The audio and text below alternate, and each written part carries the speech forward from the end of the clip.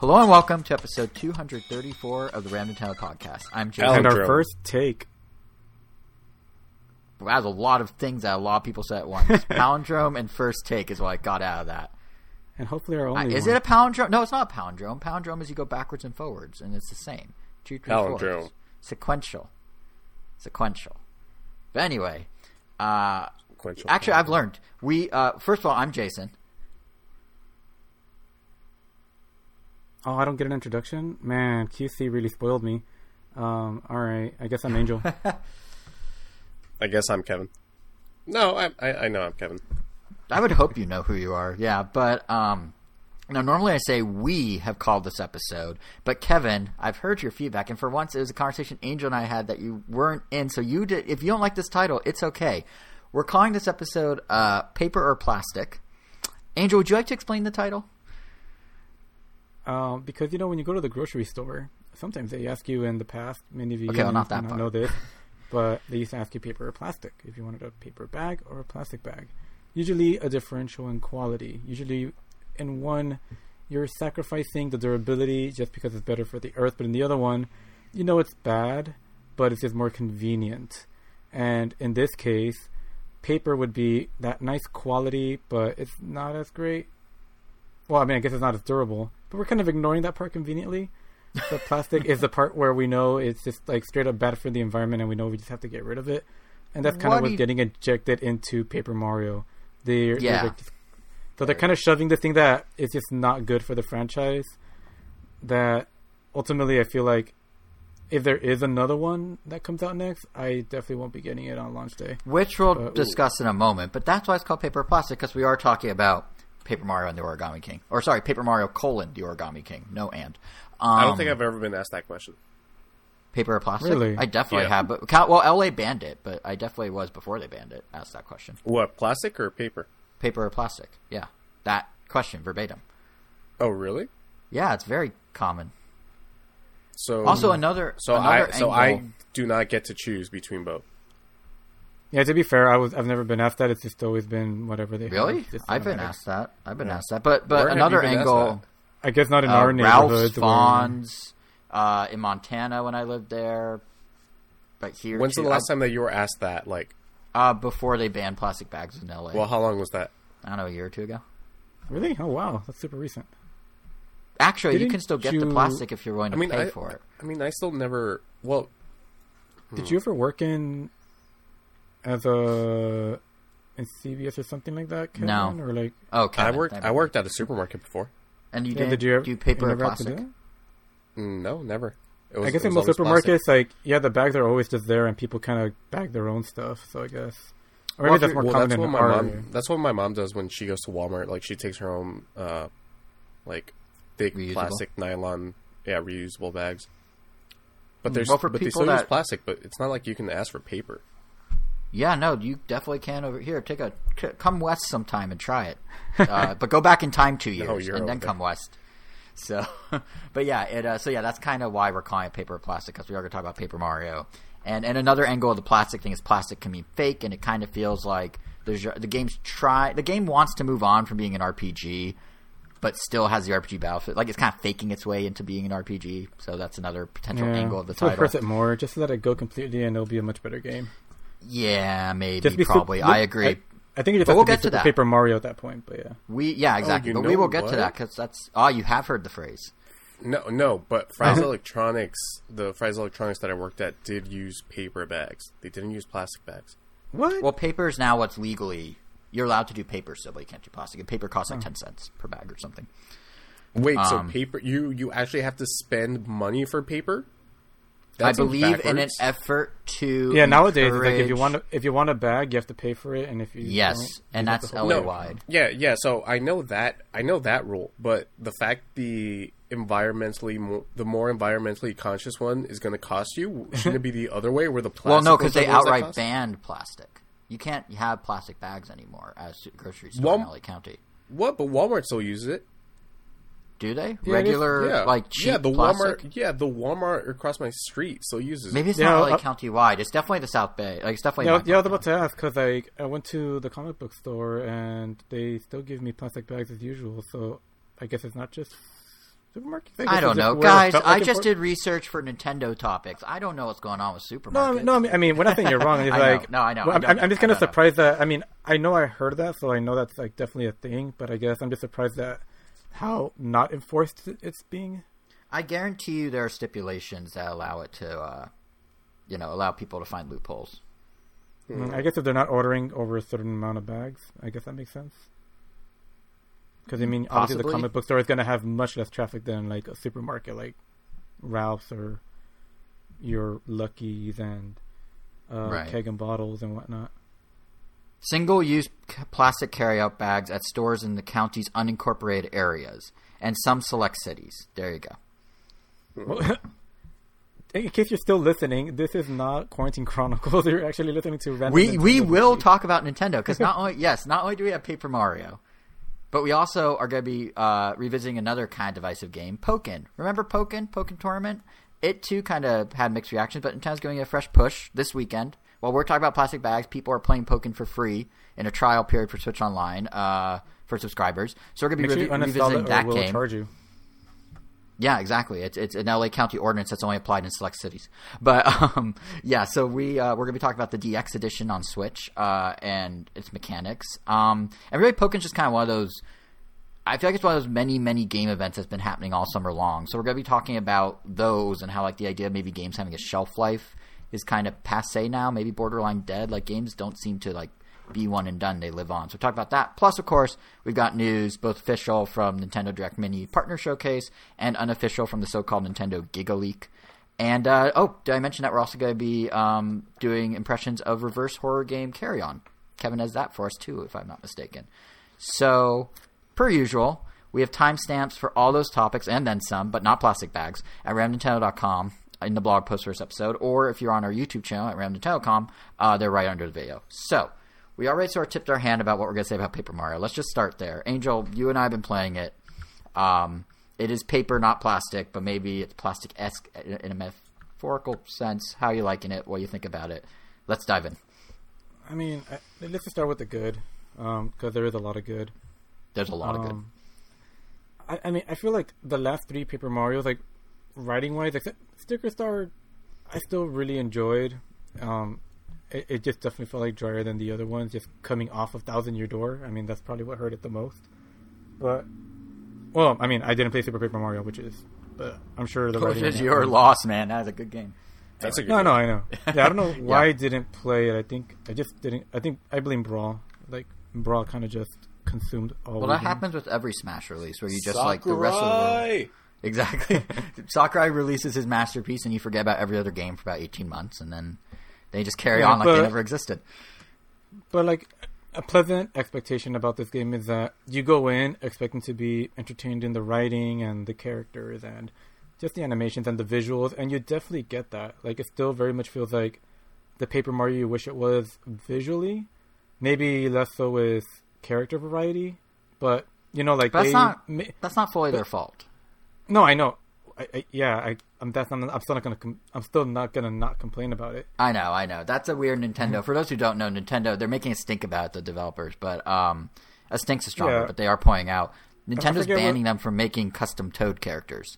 They can only use if Toads are non-playable characters, like the NPC Toads you collect through the game. The reason they all have quippy one-liners now in the last few Paper Marios is because from Sticker Star on, Nintendo told the developers at Intelligent Systems, you cannot change the design of non-playable Toads. Like, generic Toads have to look the same. They have to be guys. They all have to, they be different colors. No accessories, no hair, no whatever. No old Toad, no Toadsworth, no Toad. Captain Toad, no Toadette, no... I could just start saying random Toad names and they'd sound probably plausible. Like, no Toad's Bottom Jr., no Toadican. But yeah, it's weird. But so yeah. Yes, to your point. But I mean, So even if the problem has a valid excuse, it is a valid excuse. It's still a problem because it does get, I don't know, just kind of a little bit I don't want to say the word boring because it's not necessarily the word I'm looking for, but it gets slowly. It starts losing its magic, like after you see like literally like the 100th Toad. Like, you're just kind of like, I kind of want to see a new character. Even though, like, the writing is always entertaining and, like, it always sometimes brings a smile to my face. Like just seeing like very little character variety is just kind of like. I think the one thing they did with this one that sort of counters what you're saying slightly, although it's still true, is I get the impression every single Toad you find and unfold so they can run away. I think those are all real origami folding patterns, because Nintendo put out that tweet the other day where they showed how they fold different Toads and they showed what they look like where they are in the game. And they're not outright saying it, but they're certainly implying that like everything folded in the game can be folded in real life in the same way, which is kind of crazy because the Toads take on butterfly looks and grasshopper looks and all these different origami. You say that, but then at first like that could be neat, but then when you see like the 8th butterfly or like the 8th grasshopper, or like, you start seeing the same origami patterns. It's like, I guess I've seen every way that a Toad is going to be hidden. How they're going to be hidden in this area. Right. No, that's fair. But it is like props them for circumventing the ban by doing that. I thought that's clever. That's kind of why like it's an interesting mechanic having to find Toads. You also have to do that in Paper Jam, surprisingly. But it was more as like a mini game where you had to like go and corral Toads. You kind of did it all at once instead of it being spread out throughout an entire like area of your exploration. But I don't know. I think I preferred more the surprise of discoverability from the other Paper Mario games, where you don't really know what you have to be looking for or what you can find. You just find like, oh, there's a secret here, or like you like whack around and then there's like a panel that's loose. Everything here is very direct, and I mean, even just by pressing the map, it tells you like, oh, you have this percentage of Toads found. Like, it tells you what you're looking for, essentially. I mean, on one hand, that's kind of nice. It tells you how close you are to finding everything. But then on the other hand, like, there's no sense of discovery. It's just like a to-do list. It feels like I'm cleaning a room more than exploring a world. Which I guess is kind of how I felt about, like, the majority of the moon pieces in Odyssey. Like, yeah, like there were some that were very cleverly hidden that I had like really fun gathering, but then literally everything else was just like a chore to get, because a lot of them were very uninspired. You just run into them, like you're not even trying to find them and you just get so many. Like I was telling Jason, like it literally felt like they had, like, I was going to use Picnic Plains or whatever it's called. Yeah, it's a decently sized area, but that area has a ton of Toads, and a few of them are like hidden in pretty cool spots where you're like, oh, I wonder what this does. Like, oh, that's cool. It's like a little like Mario flagpole or whatever. Or like you're curious about a hole and then you go exploring more and then you find the Toad. But then there are so many Toads that you just find in there that it just felt like they were told, like, instead of, all right, think of how you can think of clever places you can hide Toads in. And then they just go out and hide some Toads here and there. And then they're like, all right, cool. I think I like expelled my creativity. We're done. And instead it feels more like they're like, all right, here are like 80 Toads. I don't care how you do it, but they all have to be in here. So, some of them will be good. A lot of them will be like, obviously simple and just kind of a chore to get through. I do think, to your point though, they have that same problem. It's not just the Toads. It's kind of a design choice they made in general. Because the same way that it's like, oh, here's a Toad, there's a Toad type thing. Like, I feel like the way that they just shove battles at you. Like, when I was looking for the Toads in Picnic Plains, it was like, I fought a Goomba, I found a Toad, immediately there's another Goomba, I beat that Goomba, a third one came out of a bush or a tree or something as I was on the way to the second Toad, which was right next to the first Toad. And it's just like, I feel like I made basically no progress in the gap of, like, 2 bushes. Because there's, like, Toad, Goomba, Toad, Goomba, Toad, Goomba. And that, I don't know, it just kind of... Yeah, honestly, I mean? like battles, I mean, I guess might as well get into battles. So Yeah, let's talk about battles. So battles, I mean, were always an important part of Paper Mario Thousand Year Door, Paper Mario 1, and even Super Paper Mario. Even if you weren't going into RPG-style battles, you still gained experience. Like, every enemy you killed, like, always accounted for something. There was some sort of progress, no matter what, even if it was coins or anything, like, you got experience points. You're building towards something. But in this one, you always get coins or confetti. And usually both. That'd be great. Yeah, usually both.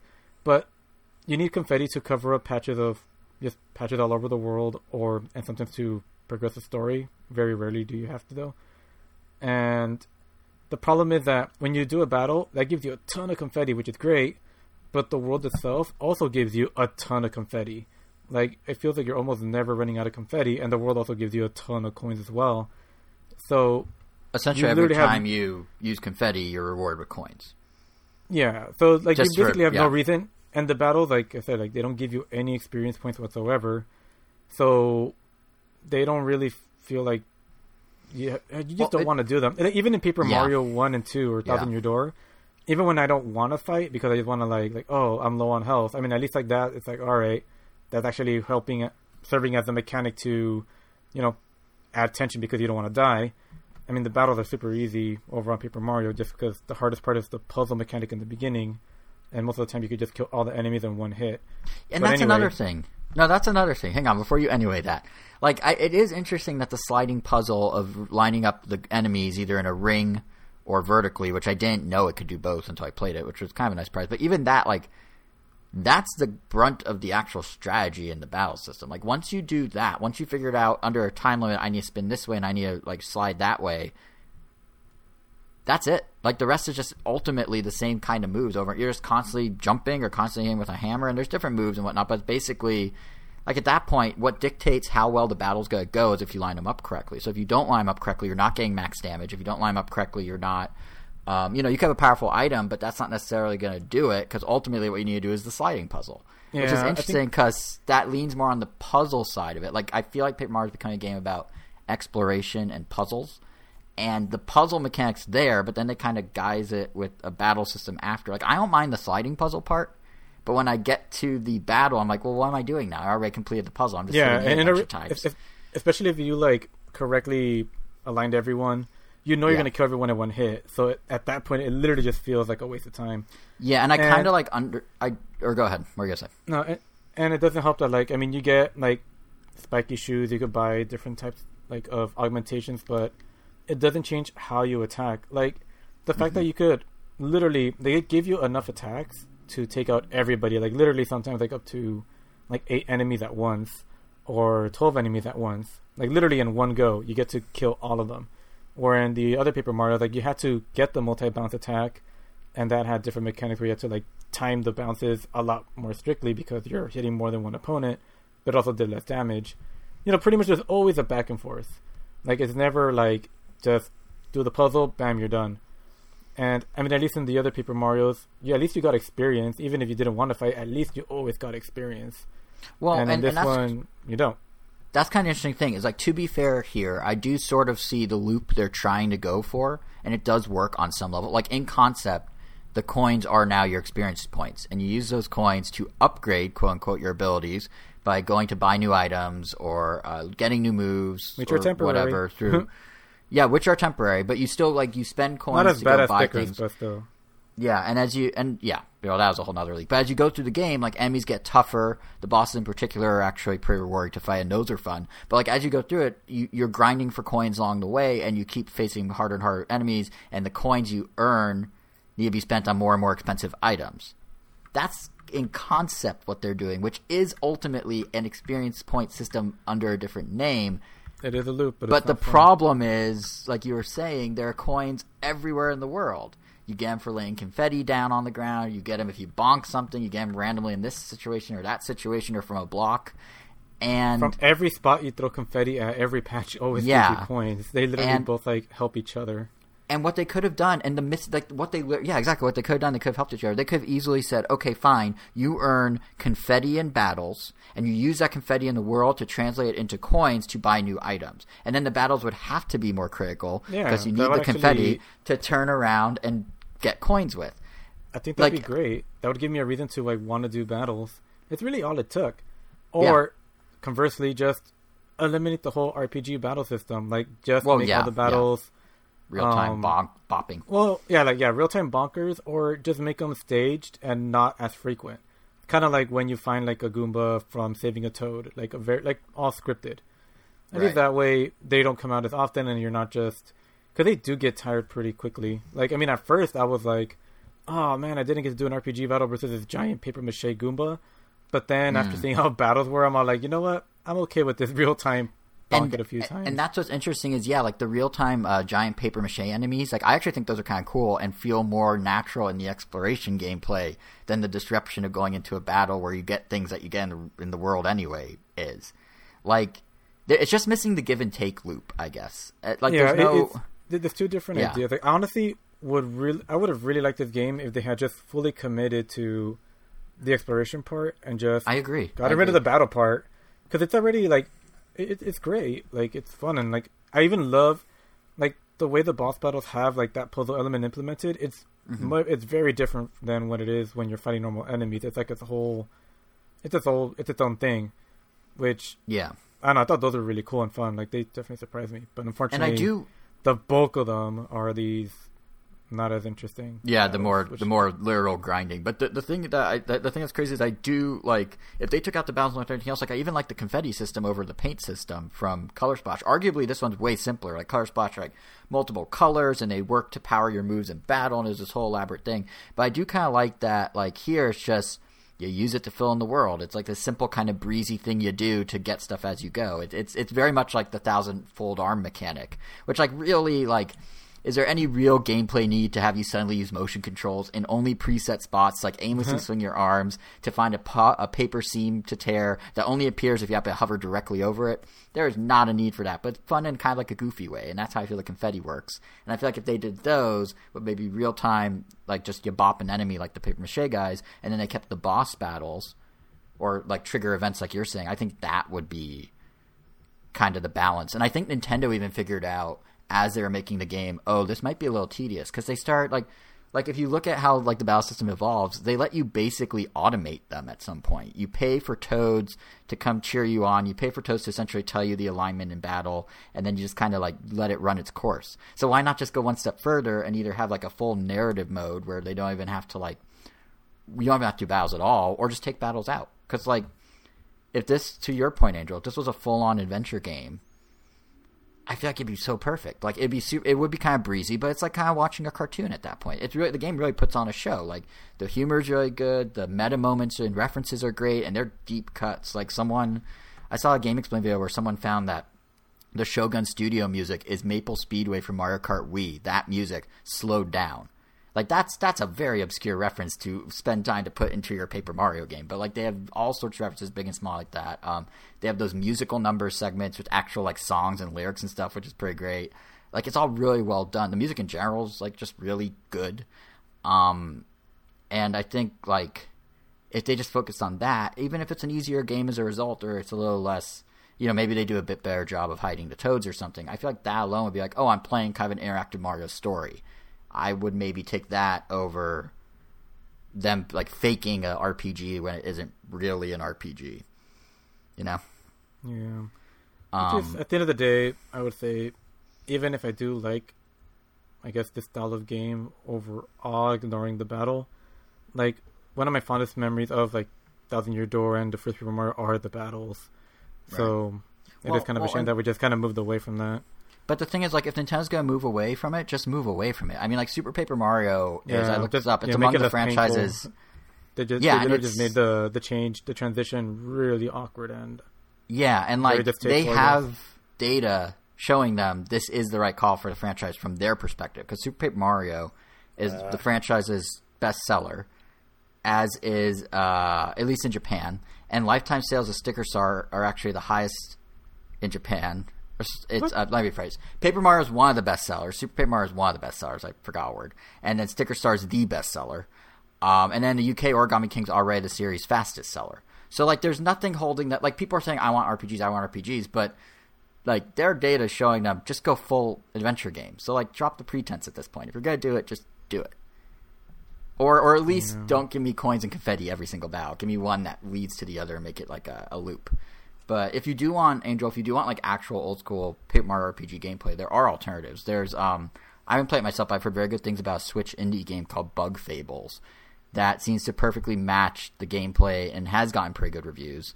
It's not like it's Paper Mario, but there is an option out there. So if Nintendo's insisting on taking Paper Mario in this direction, you know, there is things you can do.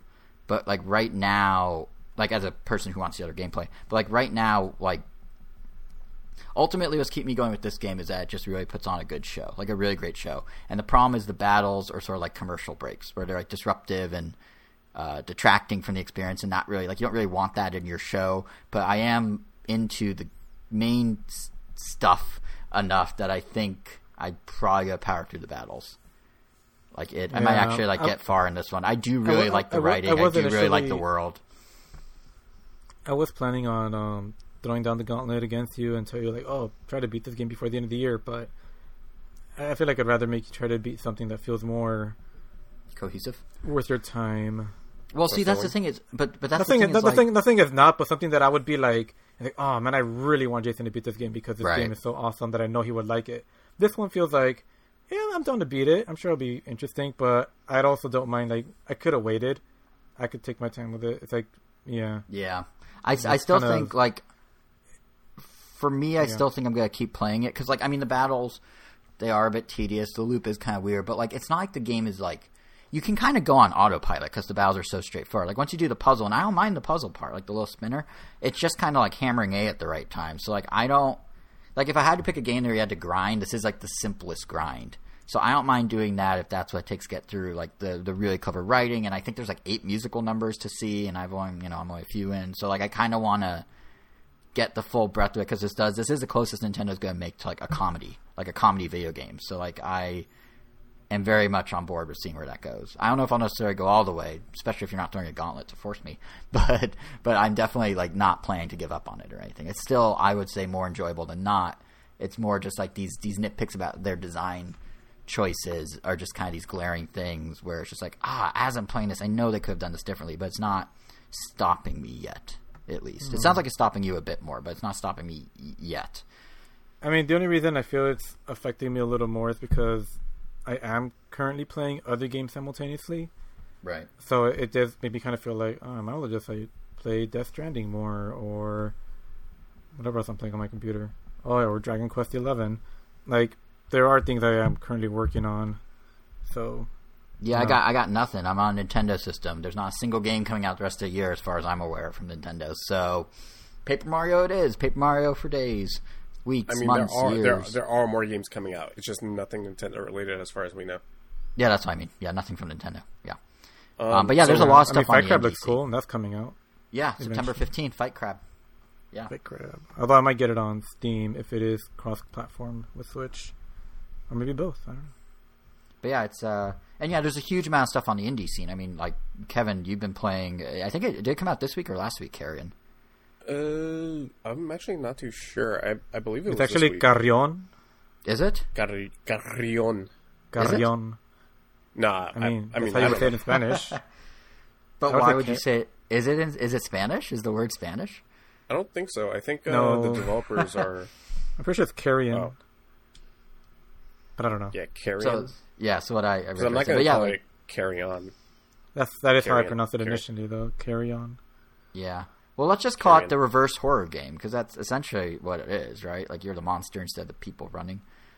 Yeah, exactly. So, just a little disclaimer about this. Yeah. Oh, yeah. Just a little disclaimer. I didn't play this on the Switch. I played it on the PC and with an Xbox controller. But listen, I'm sure that the Switch version is just as polished. It's not like I'm playing The Witcher 3 on the PC and passing it off as a Switch experience. I'm sure the experiences are exactly the same. Not only that, but like Devolver Digital is pretty good about making all their experiences, on par with one another. So yeah, I think you're fine. Yeah. So these are just impressions of the game, not of how it performs. Which, like I said, I'm sure it's going to be just fine. Yeah, it's a pixel art game. Can't be that. Yeah, it's a pixel art game. Yeah. So I played about an hour and a half last night because I learned that the game was on Game Pass. Okay, hold on. All right, so those are some Jason level numbers right there. Yeah, so apparently about an hour and a half. That's about like 25% of the game, from what I'm hearing. I'm hearing it's a short game, so you could possibly beat it like in an evening. But from what I played, I really enjoyed it, with the exception of one very, very annoying issue. So you play as some alien monster that looks like a large mass of like bloody meat with teeth, and this comparison has been made plenty of times. But you're essentially playing the monster from John Carpenter's The Thing. I don't know if either of you... I think Angel's seen it. What about you? I've seen it. Yeah, I know The Thing. Yep. Yeah. So with that one actor. Like, don't tell me his name. I forgot his name. We can't tell you. Another movie season? We're not allowed to tell you. You just said. They Live? No. Wait, did you see like The remake or the original Angel? The remake by the dude that did Halloween, John Carpenter. Oh, we're talking about the original, I think. No, so that technically is a remake. The 82 one's a remake? Or 83 or whatever? Yep, that is a remake. I didn't know that. Well, that one, the original I have is the like black actor's and name white. if you need it. If you need the actor's name, I could tell you. Kurt Russell. Gimme. Or Kurt are you thinking Russell. of Wilford Brimley? No, it was Kurt Russell. That's my homie. Kurt We go Russell's way your homie? back. You guys know each other? Interesting. Yeah. Friend of the family. No, he's All right, not. okay. Okay, anyway. Interesting. Anyways, yeah. So you're essentially playing the monster from The Thing, and man, this thing. Damn it! I didn't want that. That wasn't a pun. That wasn't a pun. That's beautiful. Nope. You've grown No, so much since you joined this podcast. This alien. Well, I'll use this alien instead. It looks awesome. Yeah, creature, I guess. But I'm pretty sure it's an alien. It looks awesome. The game, like Angel mentioned, does utilize a pixel art aesthetic, which I think I've been on the podcast before, and I've gone on record of saying is I'm really bored of the pixel art aesthetic. I think we all said it. Yeah. But this being the reverse horror game that it is, and that it's been pitched as, it feels fresh in a way, because like I'm not playing some little soldier or anything. You're going around multiple areas that range from like generic labs to mine shafts, that sort of thing. And along the way, you are feeding on scientists and various different types of security guards that have weapons and flamethrowers and that kind of stuff. Mm-hmm. And you're solving like very, very easy puzzles. To what I assume you're doing is trying to escape the laboratory that you've been stuck in. You as the alien. Strangely enough, it plays sort of like a twin-stick shooter, which I wasn't expecting. I would not have guessed that from the footage. Yeah, because essentially you're moving with the left stick, but because you have so many tendrils and like you're this sticky mass of thing, you can basically move anywhere on the screen. So like if you just push up, it's like you're floating in the air, but you are very clearly shooting out tendrils that are touching like the ceiling. So, yeah, there's no jump button or anything like that. You can just freely move around the entire screen. And this is I don't know how you would call this, like you move from one screen to another one. It's not necessarily a side scroller. It's like a room-based thing, like Castlevania or Metroid. Yeah, sure, and like I've heard that Binding of Isaac or something. Yeah, exactly. So, like I said, yeah, you can move anywhere, but then you aim with the right stick where you want a tendril to like latch onto you. So you're latching onto doors to open them. You're latching onto like switches to open some door in another part of the room.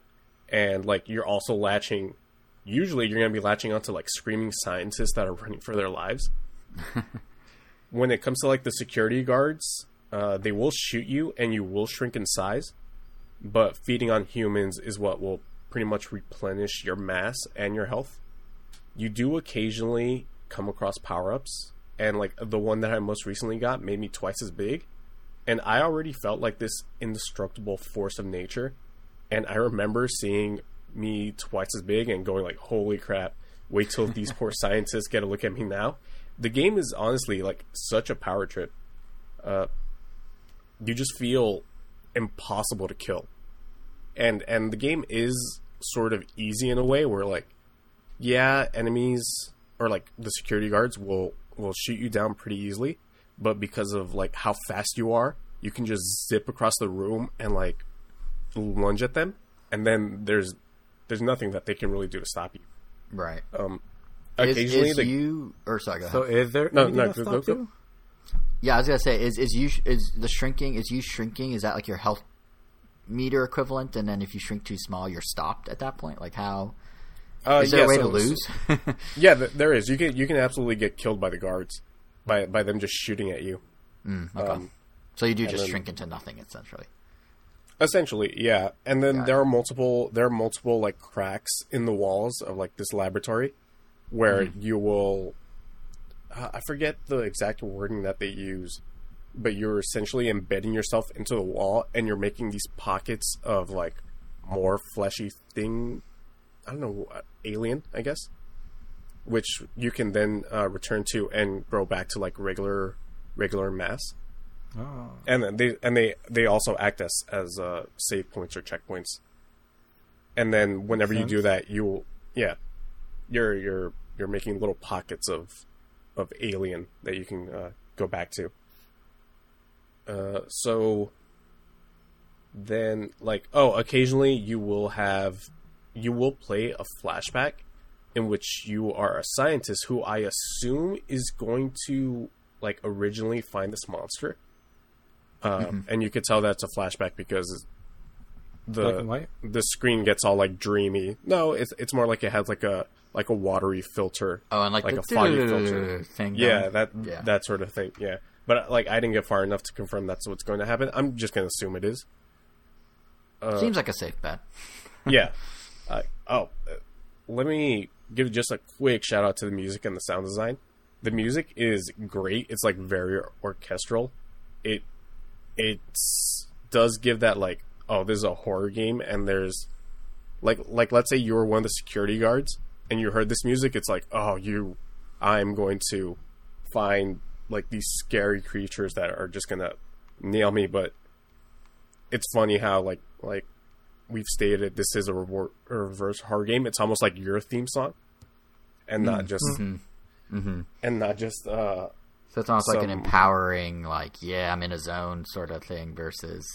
Yeah, absolutely, and like the sounds that you make while traversing and latching onto humans and feasting on them very much enforce the idea that you are this beast that no one is ever going to take down.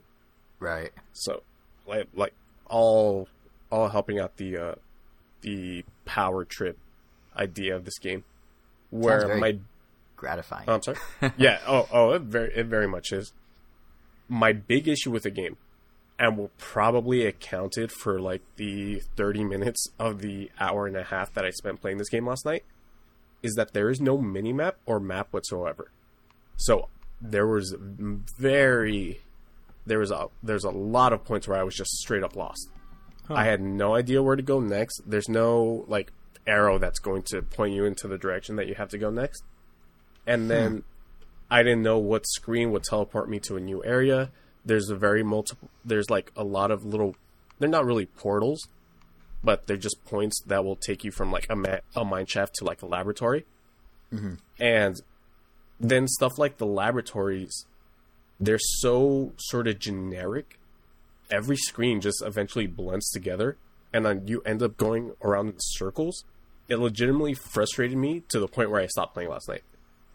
Oh, jeez. But luckily the game is short enough, and like I said, I only played about an hour and a half of it, so I'll probably just end up restarting the game. And now I know that I definitely do have to navigate a bit better than I did, and not just rush through these areas. And I guess what's going to help me is that the game controls well, and the alien is a lot of fun to play with, even in the early stages of the game. So it's not like I'm just going to be treading through this very unpowerful alien. Like, you are just a beast right from the beginning. Mm-hmm. So, I mean, hopefully I'm going to have more fun on the second playthrough.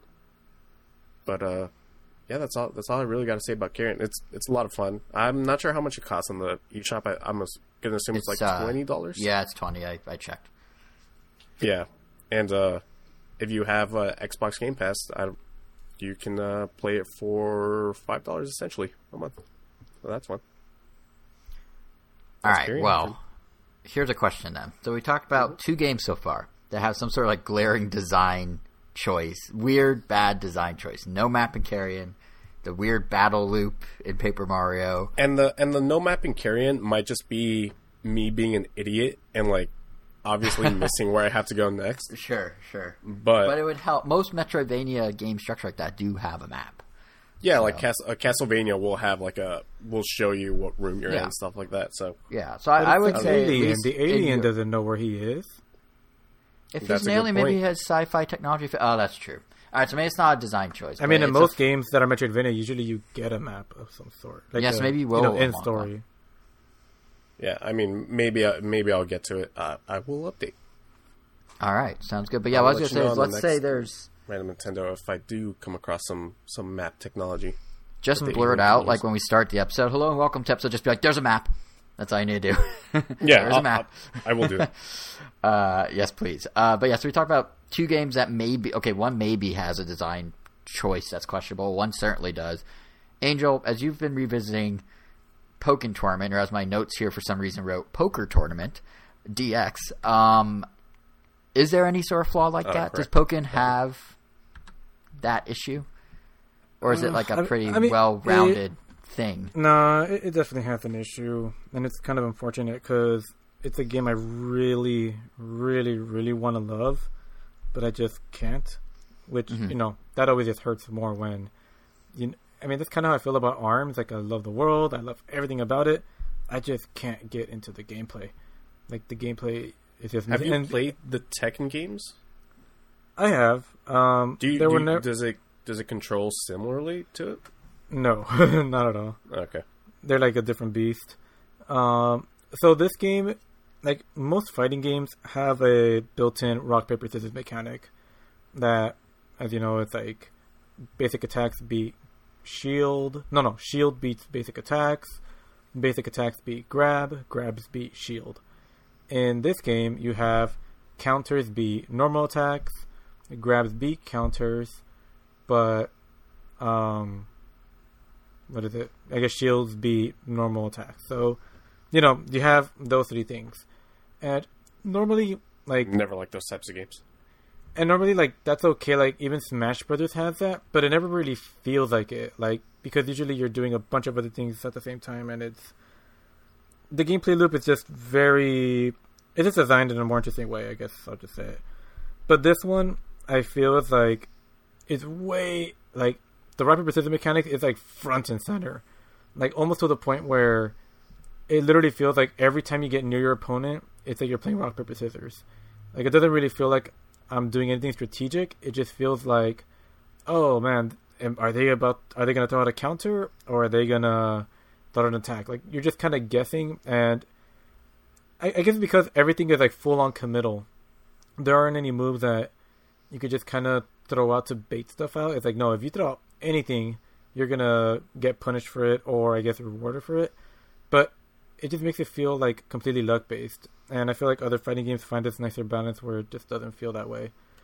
And it's kind of hard to explain, but essentially, unless like you're playing the game, but it just doesn't make the game feel as rewarding. Like, it makes losing feel not that satisfying, and it makes winning feel not that satisfying. And it doesn't really help that on top of that rock, paper, scissors mechanic, you do have other characters that, I don't know why this game of all games, but it's like a projectile hell with some characters. Like, they could just stay on the other side of the map and literally just like flood the field with projectiles and just kind of live there. So did they try to address that with the new characters? Because like the Switch one, because we played it on Wii U back in the day and talked about them, but the Switch one, I think, has 5 new characters or something like that. Like, do those guys double down on the projectiles, or is it kind of a course correct, would you say? I guess it's like they're definitely more balanced out, but the problem with the ones that use projectiles is that they're still like really, really good. Like, there's still no reason no one's not going to pick those Pokemon online, which sucks. Like, you're always going to fight Chandelures, you're always going to fight Suicunes, and they're always just going to stay on the other side of the stage and just like spam projectiles at you. And it sucks because, or if you're fighting a Mewtwo, like, you might as well just like give up right then and there. But oh man, but this game, like, I love that it tries to do, it incorporates like 2D and 3D, which is awesome. Like, the game literally starts in a 3D arena-ish mode that's, faster paced than your Tekkens and some other 3D fighters. But then if you do certain attacks, the game will shift into a 2D perspective, which is also really awesome. Like, it's just a really cool idea that I thought, like, at least that part was executed well. It just kind of sucks that the rock, paper, scissors mechanic of it just kind of overtook the fun aspect of it. Like, I just can't get into it. I'm sure maybe I'm missing something, but like, it's interesting because even like it even has one of my favorite, like, literally like top 6 favorite Pokemon, like as a playable character, which just makes it hurt even more because it's like they were so close. Even like, and one of the assists is like another one of my tops is like literally like I have a team in Pokemon that's comprised of my all-time favorite Pokemon. It just happened to work out perfectly nice, and I could literally have like a Weavile with a Rotom assist, but it just sucks that I just can't get into the game, and that's a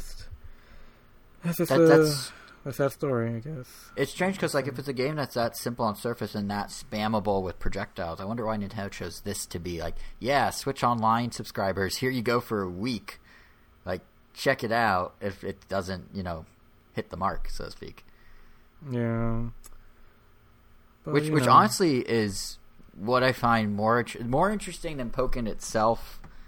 More interesting than like your thoughts on Pokken itself, because I kind of knew where you stood from when we played it on Wii U. Is to me the trial existed, like the entire concept of Nintendo doing this. Like it's one of just like many in-game or like game-specific events that Nintendo's been doing this summer. Events to kind of like drum up activities around the current Switch lineup, which on like some level you can be cynical and say it's because they had no new games to sell, and of course that's part of it. We still don't know what's coming out this year. But I mean, like, not only did they do like the Pokken trial, but then they were confident enough that people are not going to feel how you feel, Angel, that they have a 30% discount on the full game, and the discount runs for a week on the eShop beyond the trial ending. So the trial ends, I think, Monday, so the 4th.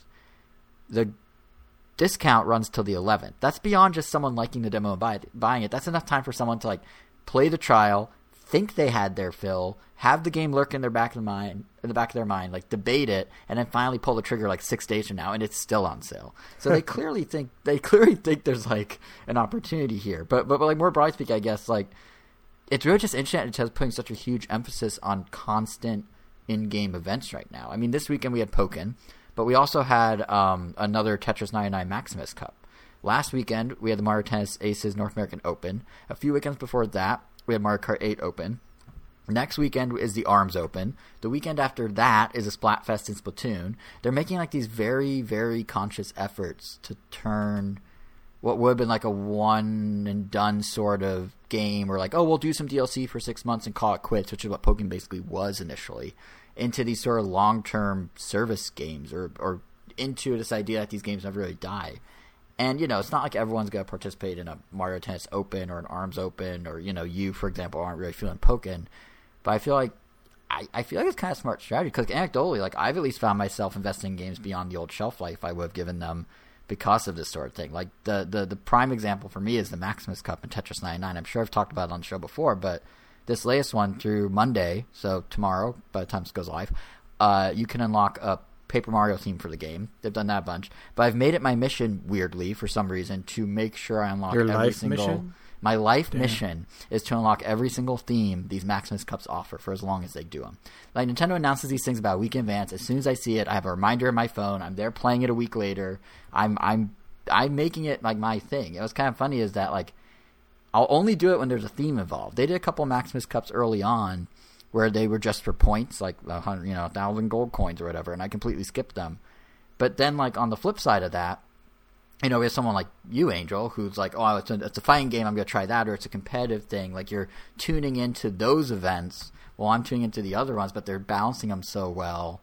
Like, there's sort of constantly stuff going on for both of us. I mean, you, like, the Splatoon Opens I was there for the ride, but you were the one that was like, yeah, guys, we need to take our Wednesday crew and, like, give this a shot. You're pretty gung-ho about it, right? So it just seems, I guess, to my point that, like, there's a situation where Nintendo's kind of catering to so many different games, so many different people at once, that sort of feels like, in general, like, games don't really age anymore, I guess. Like, they're kind of bringing up old... Like, ARMS would have been dead a generation ago by now. Pokken would have been dead a generation ago by now. But they keep kind of, like, re-churning them a little. Like, do you get that impression, too, that, like, the idea of, like, games having a shelf life or, like, dying at a certain point, it's kind of, like, done? Like, it seems like lifespans have gotten longer. Nowadays, yeah. A lot of companies just feel like they don't let anything die. I feel like The Last of Us Part 1 just, like, kept getting revived. I feel like it just, like, never really stopped being always sold. Kind of, I mean, and not even like counting like evergreen titles, like I guess like Nintendo calls them like Mario Kart or New Super Mario Brothers. Right. Like it just felt like games kept getting released and treated like they just came out.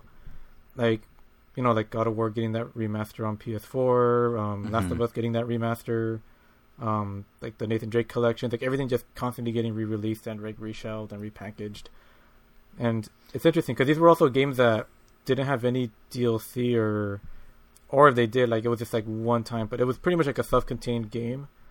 But it just became, I guess, the game became a service in and of itself. I don't know. It's just kind of it's interesting because like if you look back at like think about like when we were younger, like the industry was so obsessed with the idea of like the next big game. Like you're kind of saying, like if you wanted older titles back in the day, really your only option was on your own accord to go dig them out at a GameStop and buy them used, or maybe find them in a bargain bin or a Black Friday deal at Best Buy or Circuit City.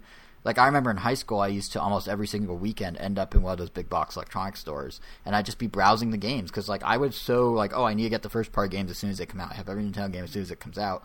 There are a ton of third party ones that I missed out on, so I'd like kind of make it a mission to like see if there's any good ones on sale, and it'd be like a weekly little journey for me. Like I don't know if you guys did something similar, but for a good chunk of high school, I was doing that pretty often. I mean, I guess when I got my PS3 and PS4, I definitely like taking trips to GameStop or Best Buy just to look at old games, just to see like, especially because by then there were so many games that were way cheaper, but that's also kind of a little different. Yeah, well, I think what's telling there is you're right, they were cheaper, and they were cheaper because the publishers basically put them out there and were just like, we're done with this, one and done, it's out. We like did even new, they were like rush. $20 or something. Yeah, like that. and you know who made it $20? Like the publishers didn't really pay attention to it at that point. It was basically like the retailers coming in and saying like, look at these $10 doorbusters, or come check out the bargain bin or whatever. It wasn't like Sony or Nintendo would stick, you know, the GameCube port of Crazy Taxi in a commercial for GameCube 2 years after the GameCube and the game came out. It was Best Buy or Circuit City putting in their Christmas flyer, we got it for $10, and that was kind of how these games lived on beyond that initial push. But I feel like now it seems like, you know, what we're seeing with Nintendo and what others doing, the platform holders are essentially doing what the box stores used to do, like in many different ways. But you know, you have games as services, you have services with games, you have paid DLC, you have free updates. A game is like one and done is not like a thing anymore with gaming. I feel like even if you look at games that still, as you point out, Angel, don't have DLC, or you know, just are remastered on PS4, you don't even need the remaster. Think of services like PlayStation Plus or Xbox Live Gold or even Stadia. They're actively highlighting all these older games that have been around for years as these things you've now got to try through the service. They're still worth your time all these years later.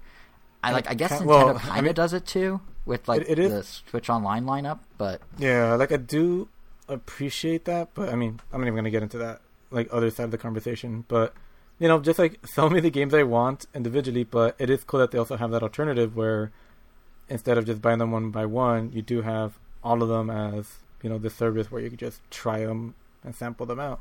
Yeah. Although it would be nice if, like, you know, there was one that you liked a little more, you could pay for it, so you could play it offline, but I guess that's asking for too much. But yeah, it is just interesting. But to kind of that point, or even to, I guess, Kevin, you were talking about game...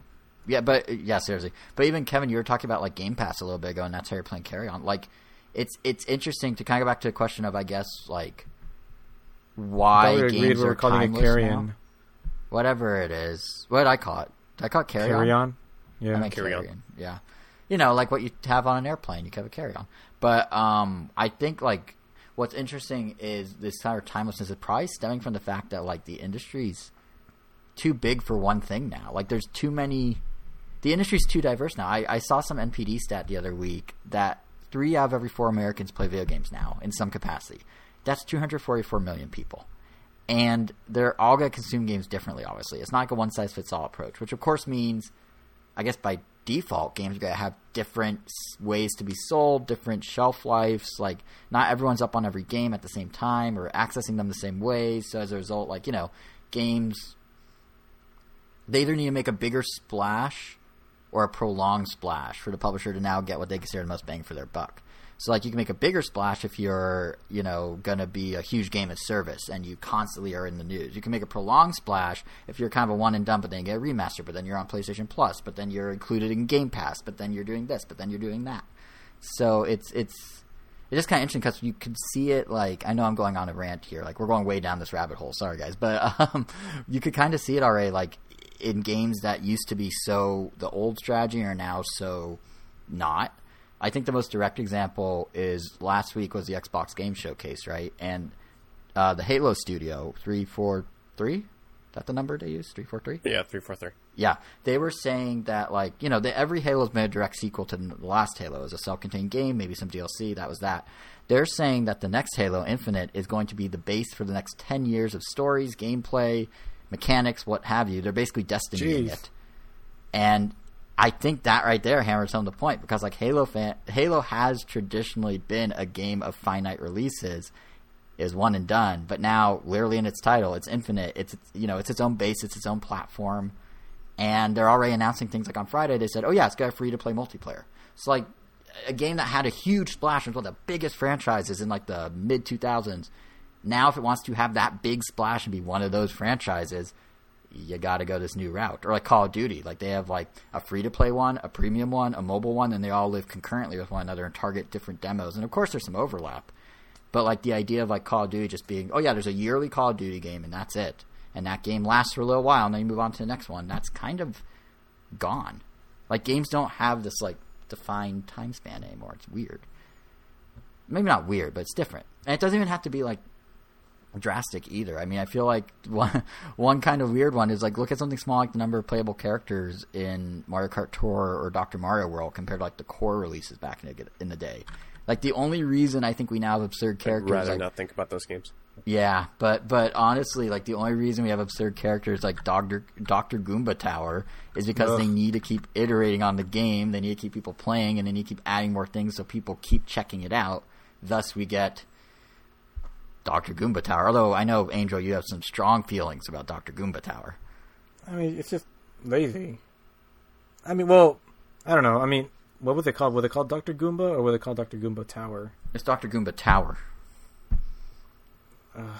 That's where the laziness comes in, I think. If it was Dr. Goomba, but his trench coat was open, that'd be one. So for those who haven't seen Dr. Goomba Tower, I mean, they paint a picture of what he looks like. Yeah, well, not only that, but I mean, they decided to give these characters PhDs. So, like, which obviously, like, I feel that allows me to question, like, why? Like, yeah, it's fine. The medical system. There could be a Dr. Goomba, sure. But why is Dr. Goomba Tower like a different character? I mean, also, I think the one that bothers me even more, honestly, is just the fact that you have a Dr. Fire Peach. It's like, how is she different from normal Peach? Or is she treated like, is she like an actual different person? Did she have to like get her license again while she had her fire ability? Because I guess they're like, oh, sorry, we don't recognize you. You must be a brand new doctor. Like, I don't know. I just don't know. But like you're thinking a little too deep into it. I will give him credit about Dr. Goomba Tower though, because like we had a whole text chain about this the other day. Like Dr. Goomba, the concept for those who haven't seen him. First of all, imagine if you don't play Dr. Mario World and you get that email from Nintendo the other day where it's like, check out these new characters, and it's Dr. Fire Peach, Dr. Goomba Tower, and Dr. Baby Wario. Like if I wasn't that close to the ground with like Nintendo stuff, I'd be like, wait. What? Like, what alternate reality is this? But the problem with Dr. Goomba Tower, for those who haven't seen him, it's the Goomba Tower from Mario Odyssey and other Mario games. And it's three of them in a trench coat. You know, that old trope of three in a trench coat. It's a baby it's kids pretending to be adult. It's Vincent Adultman in BoJack.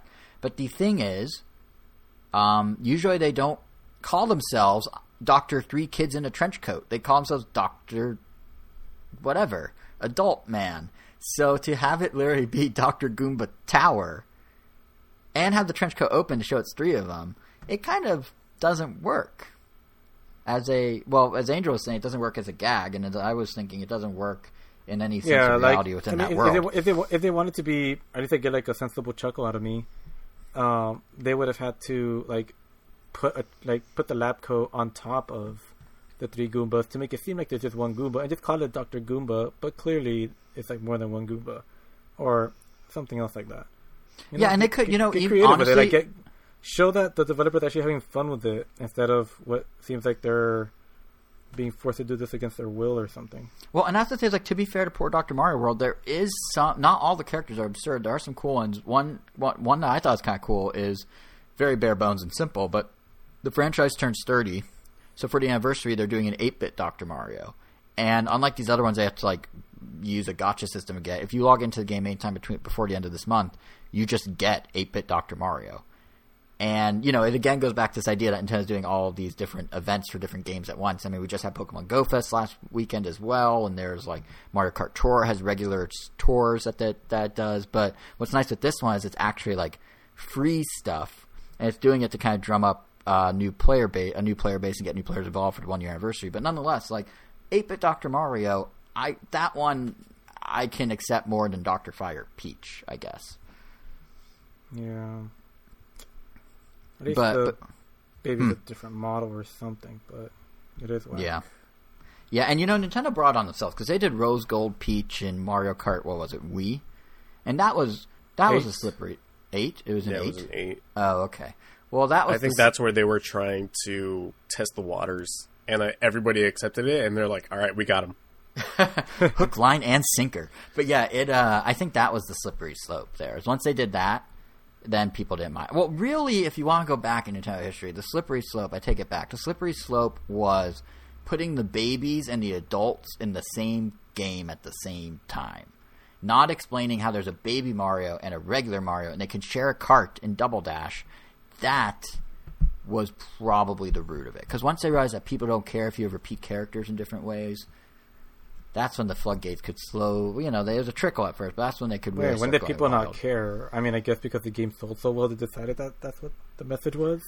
I feel like people must love these games because of the redundant characters, not because of the awesome tracks and gameplay. You know who we're talking about right now, right? We're talking about Nintendo. That is 100,000% their logic. The same people that put Chibi Robo in that same stranglehold they did Fire Emblem, but actually made it make sense for Fire Emblem. You're never going to get over that, huh? Nope. We need to keep tally, Kevin, of how many times he brings up Chibi Robo's untimely demise of turning into a platformer. I think we're at 3 episodes in a row, not including Quarantine Chronicles. I believe so. Yeah, so just keep that in the back of your mind. Angel, it's one of those, like, you know, if you get 10 stamps, you get a free not Chibi Robo you want. So say it 7 more times. Maybe I'll give you a copy of Ziplash. I do own it already, but... Well, you can have a second one. In that case, I'm not giving it to you. Never mind. And no, you're not getting my Chibi Robo amiibo. Yeah, like I need another one. Exactly. But, yeah, I guess Nintendo, they kind of brought it on themselves. But the point I was trying to get at, and maybe an example that hits a little closer home to Switch, is, you know, looking at how games evolve, is what's going on with Rocket League. Because it went through, I think, 3 different revenue models in the 5 years this existed. Like, first it was a paid game with some regular paid DLC.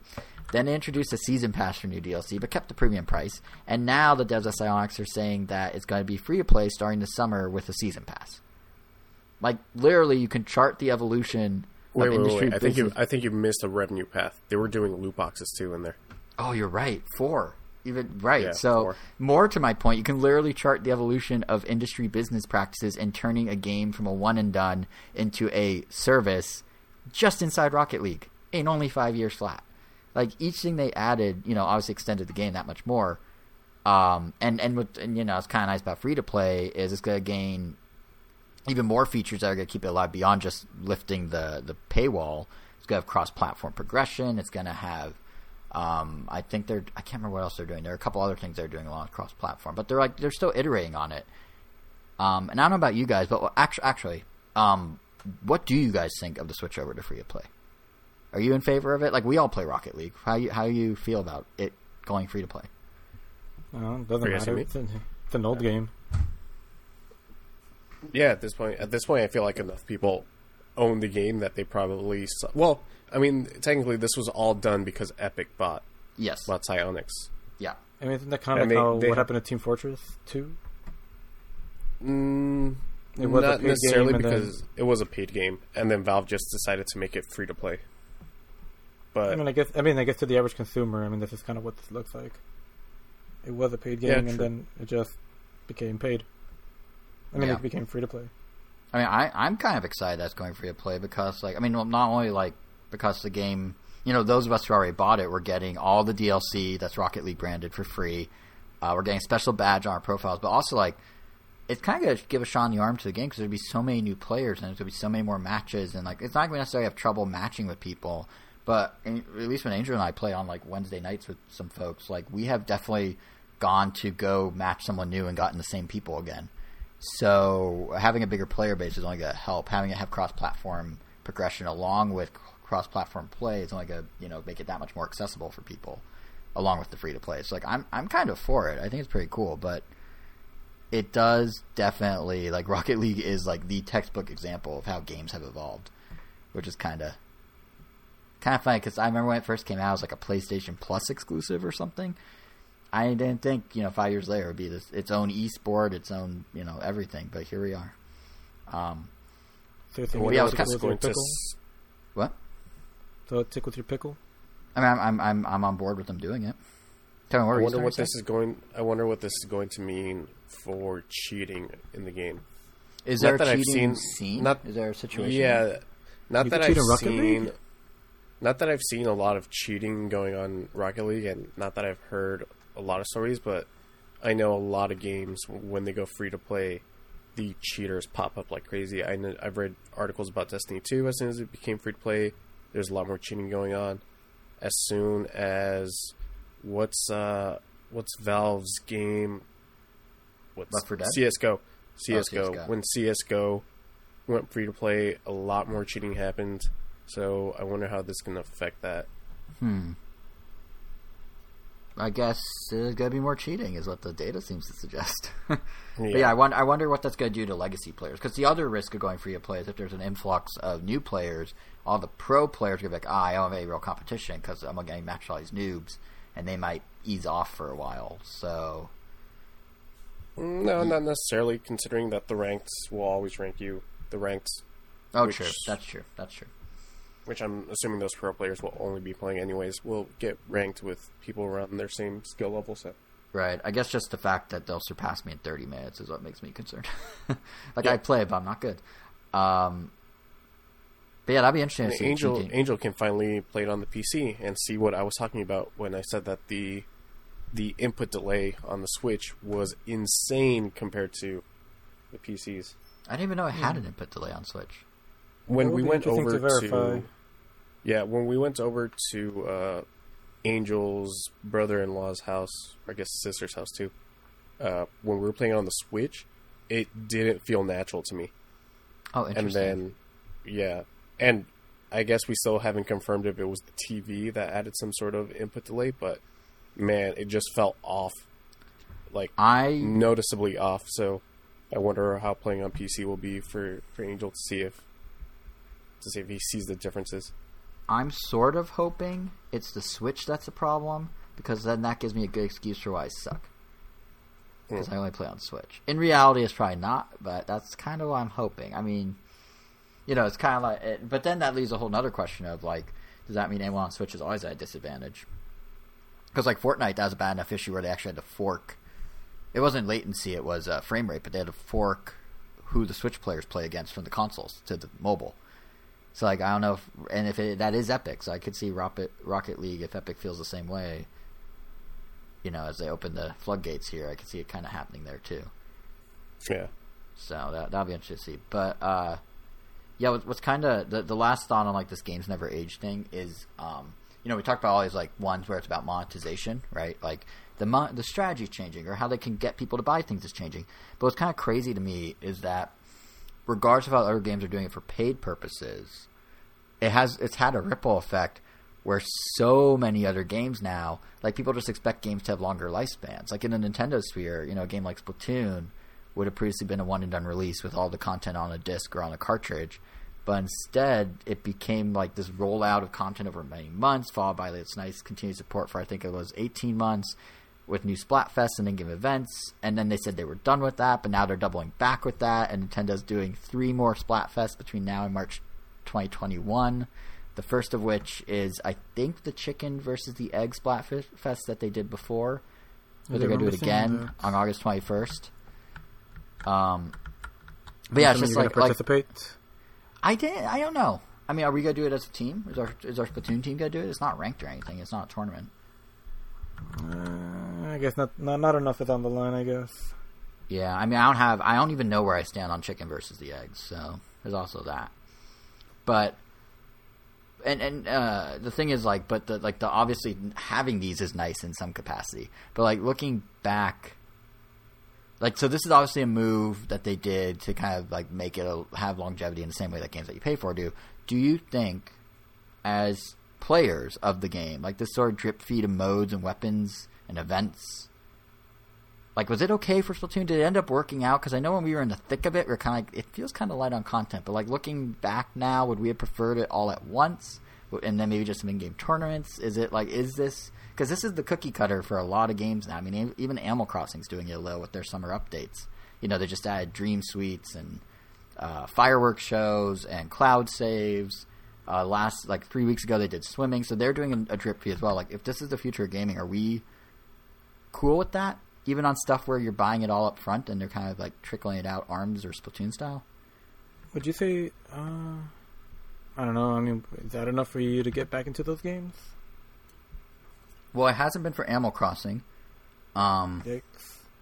Yeah, I haven't played Animal Crossing in a little while, honestly. But it's just one of those things, like it's great that none of them have microtransactions. It's great that it's all still free, but I'm just sitting here thinking, like some games I think I guess it does make more sense for. Like Animal Crossing, maybe it didn't get me back in, but it was good to know that, like, on some level we're all kind of in the same boat in terms of progress, and then at some level everyone gets introduced to new concepts. So it kind of keeps the evolution of this ecosystem of islands you can visit all sort of in lockstep. So there is something to be said for that.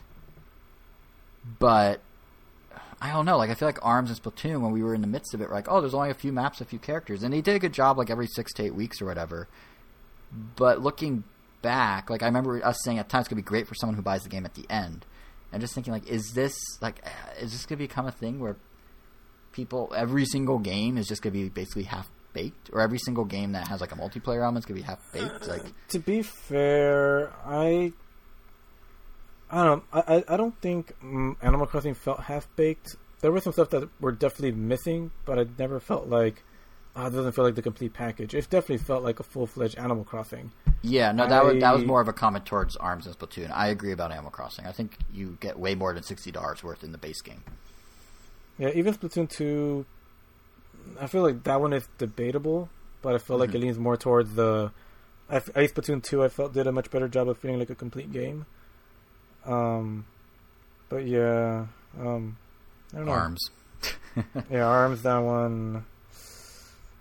Yeah, that one did. Because if you look at, like, even how games are launched, I mean, we had, what's that new Rocket thing from EA that just came out? Rocket Arena? Rocket Arena. Yeah, not Rocket League. That game is having a tough time, man.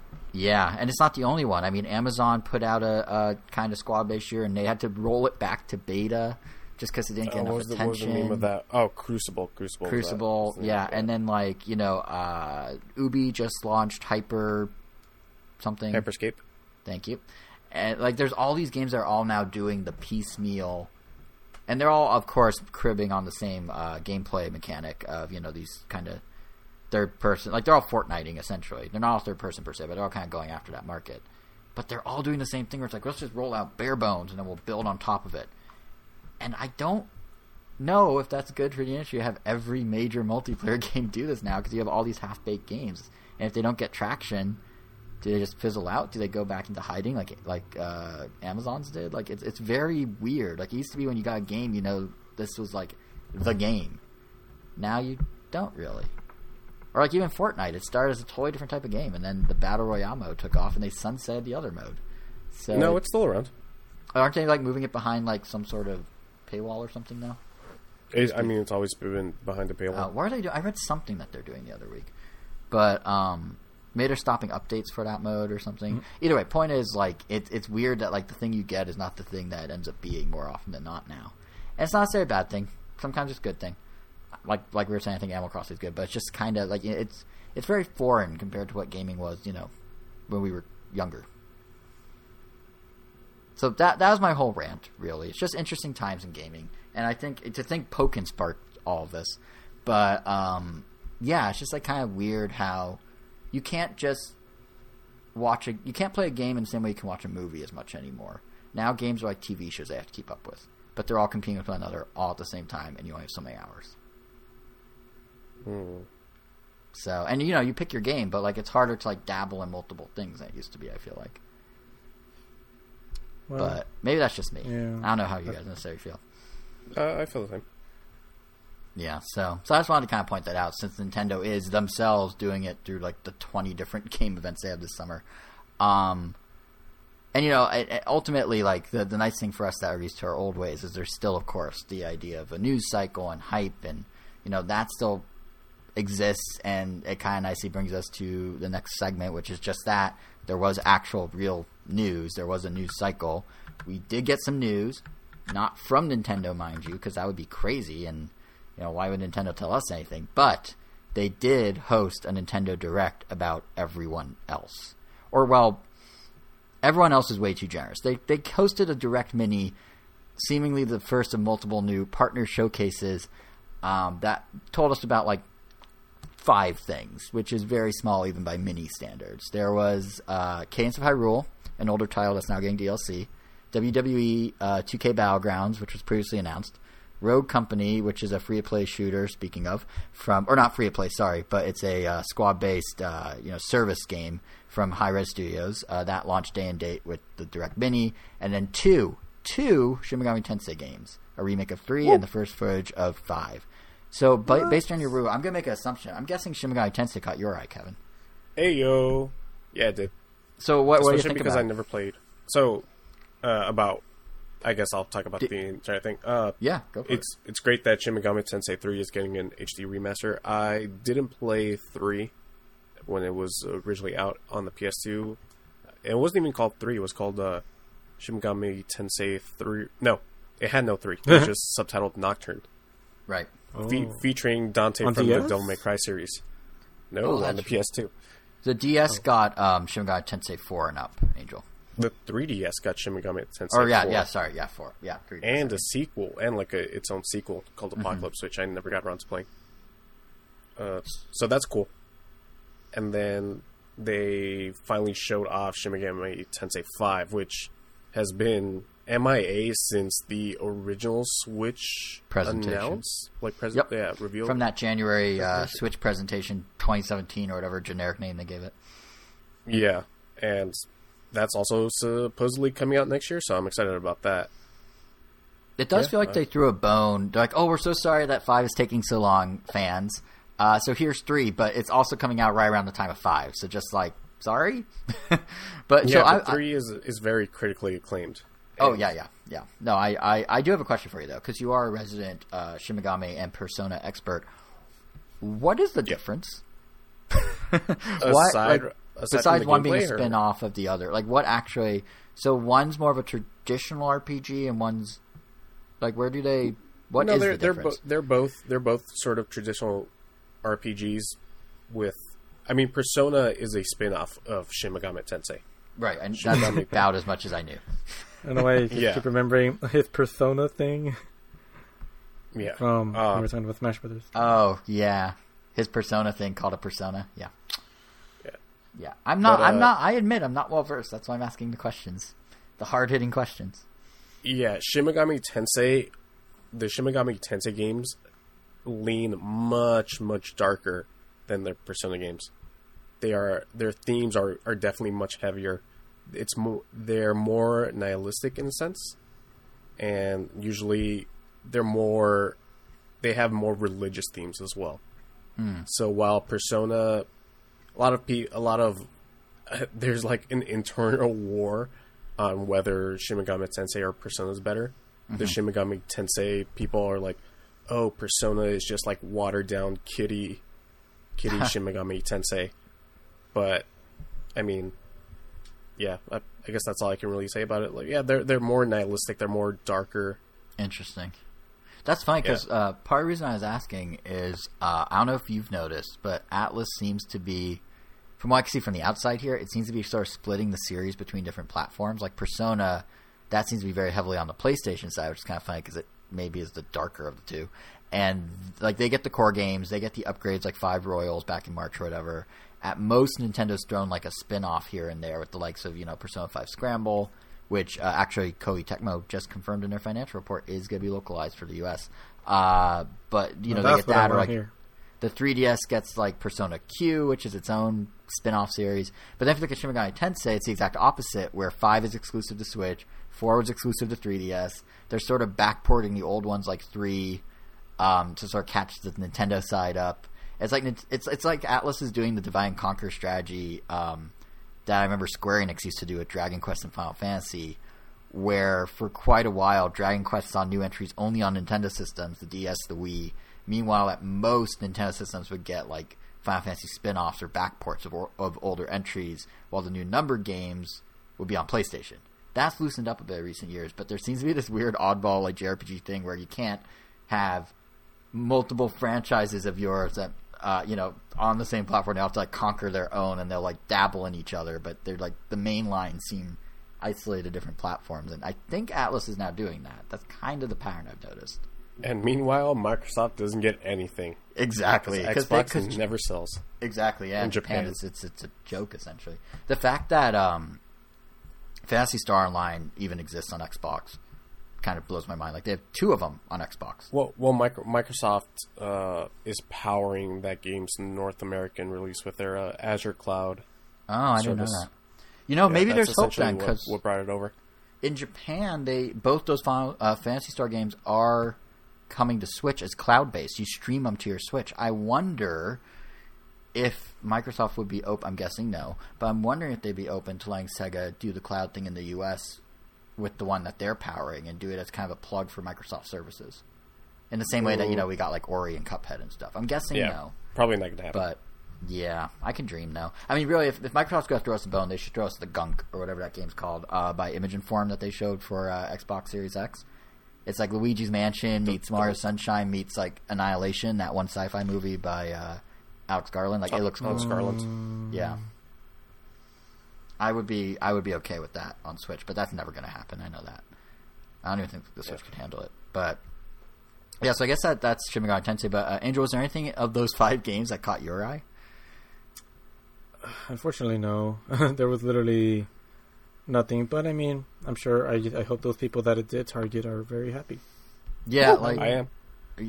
That's what's so funny. Is like the Shin Megami fans are like all like, "Oh my god, that was the greatest," and then everyone else is like, "It was nothing." And I think frankly, the only other mini news of note, pun not intended, maybe it was intended, it might have been a little intended, was Cadence of Hyrule's update. And for me, now this is a game I can never quite figure out the groove of. Like, I remember when I talked about playing it way back when it first came out, I kept circling around the point that everything about the game is so good and well done, I just outright suck at it because I have no rhythm. Did either of you ever play Cadence or Crypt of the Necrodancer, which is the original version of the game? Negative. I did. I played Cadence. I mean, not Cadence. Crypt of the Necrodancer. And you have better rhythm than me, right? So you were actually able to like enjoy it, right? It was fun. Did you ever consider Cadence, or were you good with just the OG one, so to speak? It's kind of funny because you'd think I'd be all over these rhythm games of sorts, but surprisingly, no. I was just kind of like, I'm good. I don't know why. I just didn't feel like motivated to play them through or get more into them for some reason. It's not a regular rhythm game in the way that the others are. Like, all the others are very like, if you look at like Rhythm Thief or Rhythm Heaven or Guitar Hero or Rock Band, like all those are very like you do a song and then you move on. It's a linear path that you could basically memorize. This is it's like you're playing literally The Legend of Zelda, but NES. To music.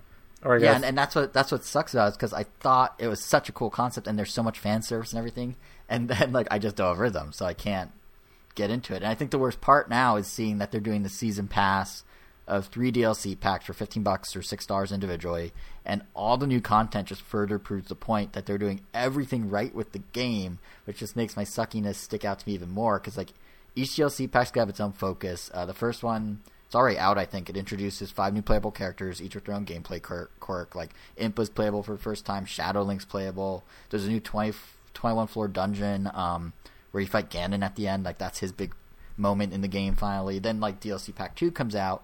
That's a music pack. It's going to be 39 new songs and remixes, plus the ability to actually change any song in the background of the game as you play. So you can actually pick what you want to hear instead of just playing whatever they tell you you're going to play. And, like, given how excellent the remixes were in the base game, you know, just imagine how great it's going to be when they increase the soundtrack by literally 60% more music. And then there's the third DLC pack, which actually comes out, I think, in tandem with the second one at the end of October, maybe? And that one, it's a whole new story. It's about Skull Kid, who's arguably one of the most underutilized and, in my opinion, maybe underappreciated characters in all of Zelda. I think Skull Kid and all that weird stuff in Majora's Mask is great. And they're going to do a whole thing about him, and it's going to have new songs, a new map, and, like, all this stuff. I'm just watching the mini presentation and then, like, reading the press release. I'm just like, why can't I have more rhythm? Because that is super cool looking stuff. So as it stands, like, I only have to kind of...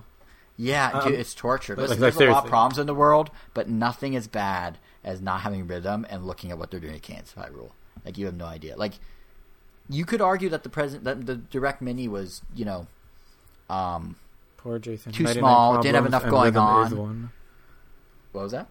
No, I said poor Jason, 99 problems, and rhythm is one. Yes, yeah. Like, so, I mean, honestly, the other problem with the Direct Mini is they didn't really have anything else. Like, I understand, like, in more serious, they should have cadence thing.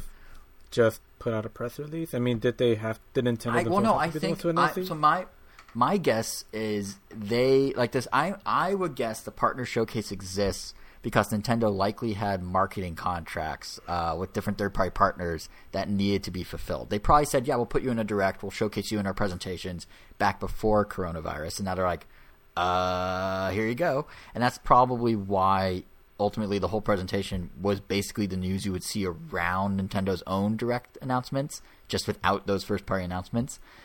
Which is fine. I think it's good that they're, you know, trying to throw a bone to these guys and still give them a video presentation versus coming up with some sort of press release or something.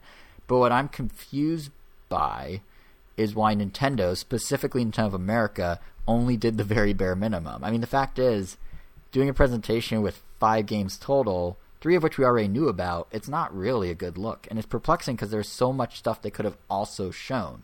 Like, they focused on, let's say, 2K's WWE Battlegrounds, right?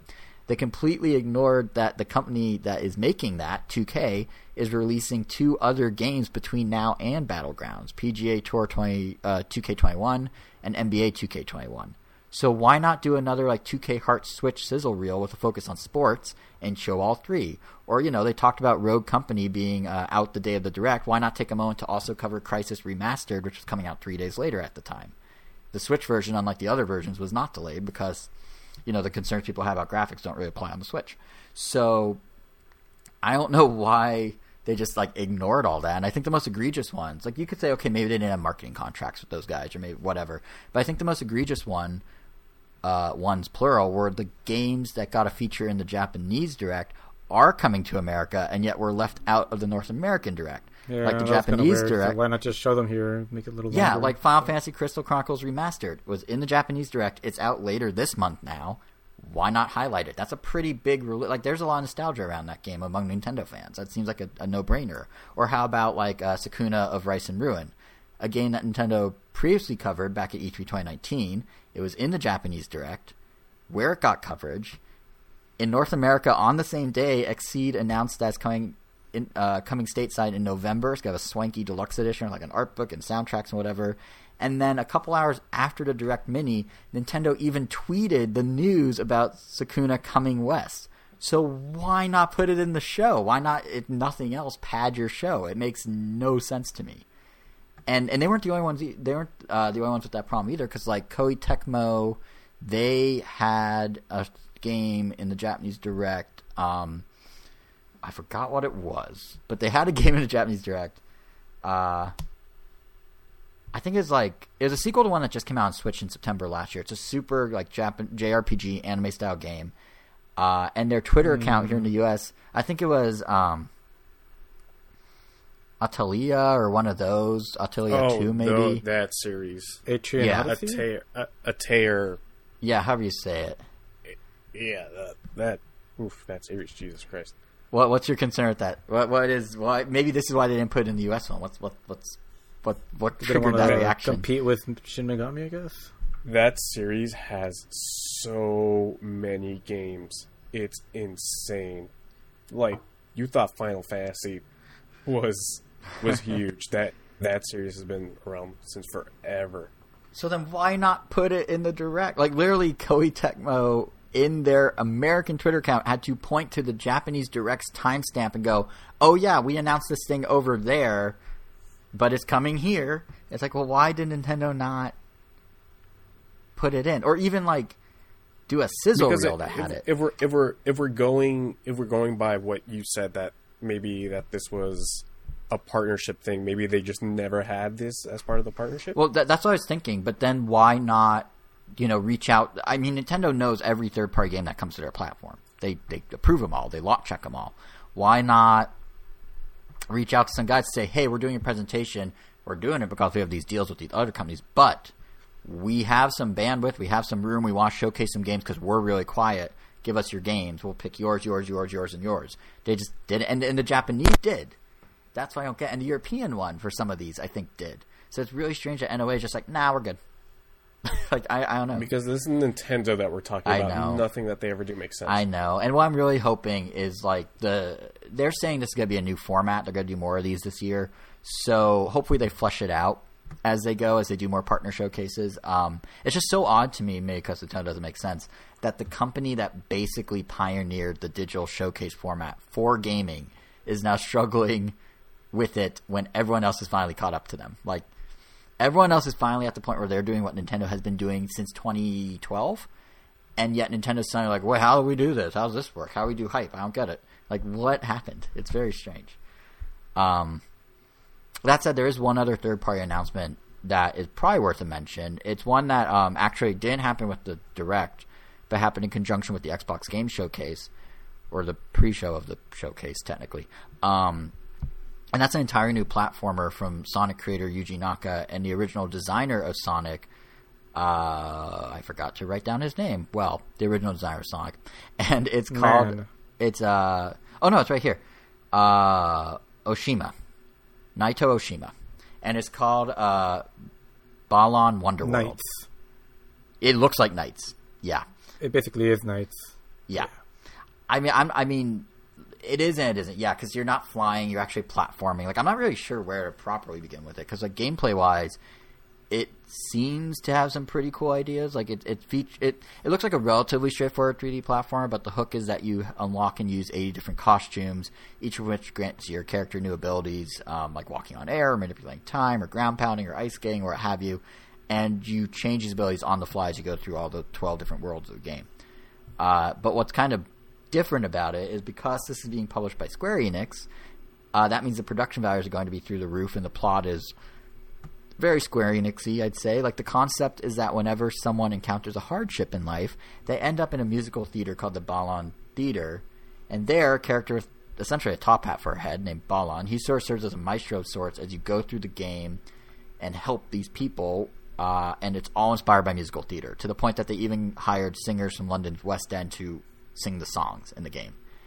But anyway, you go through these different worlds or musical numbers or whatever, and you're helping 12 different people overcome emotional struggles and negativity by, it looks like, restoring hearts to their something. I don't really know, but like the theme of each world, and presumably the bosses are all tied into whatever that particular negativity they have is. And it kind of, I mean, what did you guys watch the trailer? What did you think of it?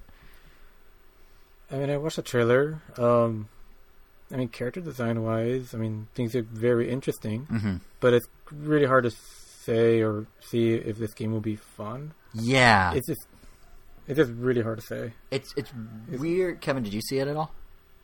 Yeah, I got a huge Billy Hatcher vibes out of it. Oh, I think I got a huge nope out of me. I noped out so hard. Yeah, I kind of picked up on the Billy Hatcher thing too, both in character design a little, and if I remember correctly, Billy Hatcher was very much, you collect different eggs and they give you different abilities. It seems to just be doing costumes instead of eggs, right? Yeah. Yeah. So and Billy Hatcher's fun. Like, it's a very underrated GameCube game. So that gives me a little hope. But yeah, the thing I got out of the trailer myself is it's very ambitious looking. Like Square Enix put out a video where they spent a good 5 minutes discussing just the visual style and how they needed to stand out from Final Fantasy and Dragon Quest and draw inspiration from both art styles and take the cool tones of this and the warm hues of that. And then there's the music, which is, they hired London West End, like I was saying, and the composer is like pointing out how he doesn't even know what exactly the music he is supposed to make is because Naka gave him too vague of a description. But he had fun. It should be good. You'll see. And like it all had this very like high budget vibe. But then they didn't really show a whole lot of gameplay. Like from what I could tell, like it's wearing its inspiration on its sleeve. We already mentioned Billy Hatcher Knights. I would say there's a little Mario Odyssey in there too. Somewhat with the music focus because Odyssey's marketing was so heavily New Donk City and that jazz club. But somewhat just like the world layouts and stuff kind of gave me a bit of a Mario Odyssey vibe. But yeah, it is kind of hard to tell because they spent so long talking about the production values and nothing really about the gameplay. Which on some level makes sense because I feel like platformers in general, usually it's the gameplay that comes first and the production's usually second. Like there's very few super high production platformers these days. There's Crash, there's Mario, sort of Sonic. So I could see why they were like, this is how we're Square Enixifying a platformer. But yeah, I kind of wish we saw more gameplay. Like I'd say I'm intrigued at this point. I like the concept. I just see if the gameplay matches it. Intrigued is good. Yeah, thank you. So yeah, I thought it was worth a shout though because like the pedigree involved and the fact that it is essentially referencing games that have been on Nintendo systems. I mean, we got a Night sequel on Wii. I don't know if you remember that. So yeah, it's very much, it's kind of like that Jet Set Radio game that isn't, and it was announced like a day apart from that. So I'm talking about Cyberpunk. That game looks dope. Yeah, it's something Cyberpunk. Yeah, it's like Bomb Squad Cyberpunk or something. Maybe not Bomb Squad. That's a little weird. But yeah, that looks cool. That one looks like a walking copyright like lawsuit. I don't know how. It's like it's not even like ashamed to be basically the same thing. But I guess they probably scurried just far enough around it. But yeah, that's all the news that Nintendo and its partners wanted us to know. But of course, there has been a massive story circulating the web this past week that I'm sure Nintendo never wanted to happen. The so-called Giga Leak. The origins aren't exactly known. It seems to stem from clearly some sort of hack of Nintendo's internal servers, but it's a treasure trove of game source code, unused assets, marketing materials, all this stuff from the Super Nintendo and early N64 era. And I don't know, have you guys been following it at all? Like, do you have any highlights that you've seen of cool things that came out of it? Mean, like, how are you feeling I've about just seen I haven't seen too much of it. I mean, I've just seen the highlights mainly. Who didn't see Slim Yoshi or Smoking Toad? But actually, Smoking Toad, that's a deep cut of the leak, to be honest. That did not get the same rounds. Did you see Smoking Toad? See? So Smoking Toad isn't Origami King? Sadly, no. That's considered a character trait add-on that they probably blocked. But yeah, that one's so weird because it's like I don't even know what game that's supposed to be, but it's just like a building. It looks like an apartment building. Actually, it looks like Nintendo's headquarters building. It looked like Super Nintendo Sim City. Yeah, and then like they have like these little sprites of different characters. So there's Mario who's shirtless. There's Peach and Bowser who are sharing a balcony. There's Toad who's smoking, and it's just very weird. Like it, yeah. Some of the stuff in the leak is weird.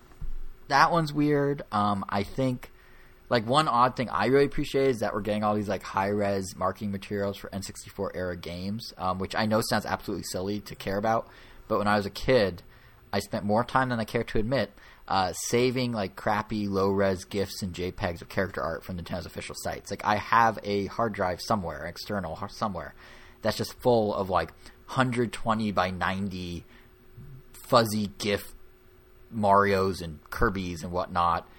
And even though like I don't need this art now, I don't know why I did then, just knowing that there's high-res versions of like the crisp Mario 64 cartridge art or the box art or even the templates for the overlays of those, like childhood me was very happy to see that. But in terms of like actual game content, yeah, it's so neither of you have been following it too much, or well, Kevin, have you followed it at all? Angel said not too much, but I've followed some of it. Anything cool jump out at you? No, not really. I think it is cool that Nintendo has been saving these assets for so long. Yeah, and like how high quality they are. Yeah, that's pretty much it. Yeah, it's Why were they saving them though? I wonder what they were. Well, they never. Well, Nintendo never gives up on an idea, so they probably just kept these around for archival purposes. If they want to go back and revisit anything, because there's some like cool stuff in there. I mean, some of it maybe you don't necessarily need. Like, do we need the beta sprites from Pokemon Diamond and Pearl? I don't know.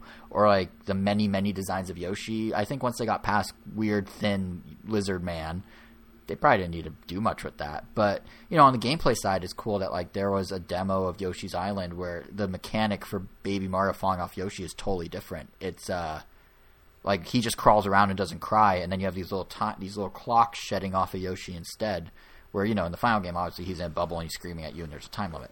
So it's just interesting to, like, see the different iterations. Of course, there's some stuff in there that we already knew about in some form. Like, Mario 64, that and Luigi were trending because when people found Luigi's assets in the game's source code, they pieced them back together, and, you know, the internet freaked out because that old rumor of L is real 2047 was essentially proven based on this leak. But if you actually go read old Iwata Asks interview from back in the day, Miyamoto discussed at one point that Luigi was in fact in the game. Like, this is a known thing. He was going to be in multiplayer. They couldn't figure out how to do the camera to stretch to fit both him and Mario in frame, so they dropped him.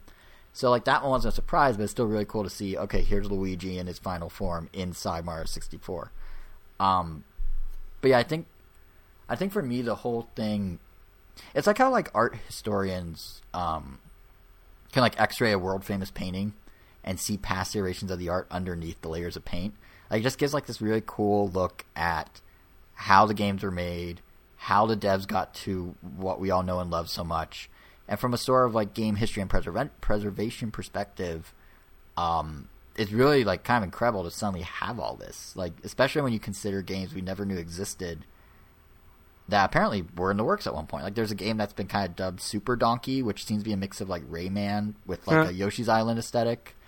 Or there's a prototype I saw floating around of a hockey-based NES RPG. So, like, that's stuff we never knew about. Or, like, even Star Fox 2. Like, we did eventually get it. But there's history in the assets in the leak that showed that at one point Star Fox was going to have human characters. There's a human woman in Star Fox 2 at one point. You know, and they obviously didn't continue that route. And there's weird things, like just pieces of history. Like, there's a 3D polygonal render of what looks to be the very first pass at doing a 3D Link. I mean, granted, it's a couple triangles from, like, 1994 that are just the right colors to be his hat and his sword. But still, it's, like, the very first polygonal render Nintendo made, and it's just in there. It's all really fascinating. But the problem is, of course, it wasn't obtained legally. It wasn't obtained properly. This is all unauthorized. It's very much illegal. I can't even imagine the nightmares it's causing for, like, Nintendo devs and the company itself. Like, first off, it's not like only cool assets leaked. There's private communications, there's personal emails, all sorts of stuff in there. And some of those could probably hurt people's future job prospects. Like, there's inappropriate jokes and comments in the source code. There's, you know, things that were tried and failed. There were tools that didn't work, and other stuff could lead to fans even second-guessing gameplay decisions that did work out and did get turned into what we now play. You know, they can go in and essentially criticize devs for making decisions they made, which not only hurts the devs' own confidence in their own decisions and can potentially lead to self-doubt for future decision-making, but, like, the stress of having fans now bombard you on Twitter, like, hey, why'd you do this instead of this? Why'd you do this instead of that? That was a bad choice. You should have done the other thing. Like, this is a very real concern that Dylan Cuthbert, who is head of Q Games now, but was the lead programmer on Star Fox 1 and 2, you know, way back in the day, he already on Twitter has expressed that this is happening and it's really frustrating. And to the point before of, you know, what's Nintendo doing with all this stuff, there are maybe ideas in there that Nintendo wanted to keep close to their chest to revisit later. Like, they never give up on an idea. The e-reader became Amiibo. The Game Boy GameCube became DS and Wii U. Like, you know, the connectivity. Now these ideas, well, granted not huge ones, they're kind of open season. Like, they're out there. Competitors can do stuff with it. They're not trade secrets anymore. They're around. So it's a real, like, I'm very torn on how I feel about the leak, as much as I love what's in it. Like, I mean, generally speaking, like, and especially you, I'd imagine, because you do a lot of stuff with animation and you, like, the art world, like, how sucky is this from the perspective of a creator, would you say? I mean, it could go both ways. I mean, it does seem like in the animation and just art world in general, people are very sensitive about their art, like, extremely sensitive. So something like this coming out, and then if they just so happen to be looking at comments and a lot of them are saying, like, oh man, like this Yoshi's way better. Like, I can't believe we ended up with this other one. Then that could suck. On the other hand, I mean, I don't know. I mean, it's really hard to say just because it's just like such a long time ago that, like this thing happened. Right. But it's interesting. I mean, it definitely feels like it does more harm than good from the art perspective point of view. Because I mean, yeah, Nintendo's been saving these, but we don't really know the exact reason why. For all we know, it could have just been like a lot of these just weren't ready to be shown, or just weren't like right for other reasons. So I don't know. It's interesting.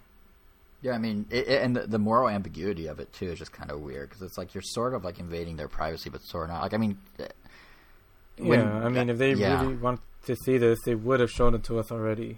I mean, we just don't know. Right, and that's kind of thing is like, as someone who does love to follow, or I guess you could even say study in my case, Nintendo history, like I'm really torn about this, because like on the one hand, it is nice to know that Nintendo keeps such thorough records. It means that they can keep doing stuff like those official art books, of which I own, I don't know, 6, 7, 8, something like that. And to be fair, like a good number of the assets get in those books. But on the other hand, to your point about like they maybe didn't want to show us, it's all very sanitized. You know what I mean? Like those books don't show the level of iterative processes. They may not show the equivalent of how we see now that Mario World, at one point Mario's going to have wings instead of a cape. Something that was real and in the Giga Leak. We only see a concept art stage of something. So we'll see a sketch of what they're going to do with Mario Odyssey. But they're not going to show us the equivalent of Link sprites having blood on them, which is something else that leaked. Or the 5 stages of the Yoshi design. They'll be like, this is Yoshi. This is the official look. We'll show you some like variants of that look, but we're not going to show you Crazy Lizard Man. So this does give us a peek behind that. But to keep like the book analogy going, I'd say like the leak more closely is the equivalent of those unofficial like Nintendo history books. The kind of like, they tell it more how it was, warts and all, than if Nintendo itself published its own history. They're unsanctioned interviews, they're research, they're legal documents obtained, that sort of thing. And this kind of feels like that, where in both cases it's really a good peek behind like how Nintendo came to be and what they do. And there's some really great books that do this. Like there's one excellent one called Game Over: How Nintendo Conquered the World. It's by a guy named David Sheff. And I read this way back in the early 2000s. I want to say it's like 2001 or something. I was like 12 or 13. And it covered the rise of Nintendo in arcades and the NES and the Super Nintendo and a bit of the N64. And it talked a lot about the decision makers at the time and, interviewed them. Like it talked to people from early days of NOA. And there's a similar book about the Wii era called Nintendo Magic by a guy named Osamu. I've got to try to say his last name. Inoue. Inoue.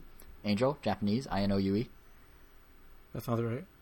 Inoue. Well, that's the spelling. Inoue. Osamu Inoue. Okay. When in doubt, pronounce it like you would in Spanish. That doesn't help me because I don't know Spanish either. Yeah. But like that's a book that similarly covered like the Wii and how it overcame competition from Sony and Microsoft and talked to people. And then there's other books like Console Wars about the Nintendo Sega rivalry in the 90s, which is now actually being adapted to be a CBS All Access TV show. So there's already these sort of tellings of Nintendo's history, and this is kind of like the visual version of that. And the fact that these all exist and it's possible, that's why I'm so excited about the announcement the other day that Viz Media is actually going to translate and localize the Iwata-san book from Japan under the new name of Ask Iwata. I tweeted when it was announced that, but I'm dead serious about this. I plan to read that book in like a single sitting in one go, because that's like the only other time I've done that is Harry Potter. It's a very nice looking book for sure. Yeah, and it's just really cool because it's straight from his mouth. It's design philosophies that shaped a lot of the crucial era of Nintendo. There's interviews with Miyamoto. There's interviews with Earthbound's creator, who's a good friend of Iwata. And it's about working with him, the anecdotes about his development background, kind of a peek behind the curtain that isn't necessarily like sanitized Nintendo's view, but still it's what people are comfortable saying. Which all these books, the through line is they talked to people, they got documents and everything, but it was all like above board. It was what they were comfortable saying and expressing and sharing. And I think that's where I draw the line with the leaks and how comfortable I am with them as a person that like is on, consuming them, is if the developers themselves put out this stuff, like how artists will sometimes show concept art for abandoned projects, that's one thing. If someone wants to go around and get the leaks sanctioned before releasing them, that's another thing. Sure, why not? That's never going to happen, but bear with me here. Where it gets messy is nobody involved in making those things that got leaked wanted them out there. No, it just like happened. Like nobody like sat down with someone and said, "Sure, put it in a book," or said, "Sure, make it a CBS show," or whatever. Or yeah, throw me in the Iwata biography. It just happened, and I think that's what makes it so much more awkward. Even though ultimately it is just the visual version of those unofficial History of Nintendo books that are so good.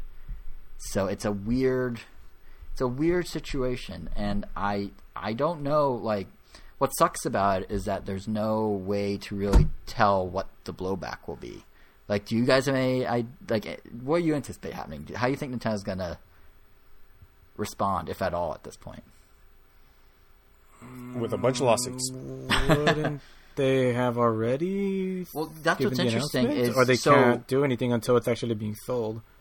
I mean, I feel like if it was going to be taken down, it would have already. They could send cease and desist, which apparently they haven't done yet, which is interesting. But I imagine. I mean, for all we know, maybe they got permission. I mean, you said Viz is publishing this. No, not the Iwata book. The leaks. Oh. Yeah. I don't know. I don't think, even then, if Nintendo hasn't already, pretty much what I already said. I think if they haven't already done so already, then they might just leave it as is. Maybe if new ones pop up, maybe they might stop those. But I think it is hard to put the genie back in the bottle. Yeah, my gut tells me. Or go ahead. It'd be nice if they double down and just be like, "Hey, you saw these? Here's some other ones." But because my gut tells me that what Nintendo's going to do is clamp down. And, in their mind, rightfully so, because they had their privacy invaded, essentially. So it would make sense from their perspective to, put these assets on a tire leash. Maybe they don't even store them long-term at all, which sucks because from a preservation perspective, it's going to be harder to trace the history of major milestone games, ones that, define gaming, decades from now, if Nintendo's just like, you know what, let's just delete things when we don't need them anymore. And you could argue in some ways that Nintendo brought this on themselves, because if they weren't so secretive in the first place and maybe were a bit more open about sharing some of the behind the scenes stuff, these wouldn't have spread like wildfire in the same way. Let's not go that. No. What I was gonna say, hold on. What I'm gonna say is, I don't think they could go full on. Here's every iteration of everything, but. Their art books could, if they wanted to, include the different forms of Yoshi, and then when this leaks with prototypes of Yoshi, it wouldn't be trending on every single platform. It's not their fault this happened. They have all the rights to be, as it says they are, or, as secretive as they are. I'm just saying, they could have, if they tipped their hand on one or two little things that don't affect them, this would have blown over a lot smoother than it did, probably.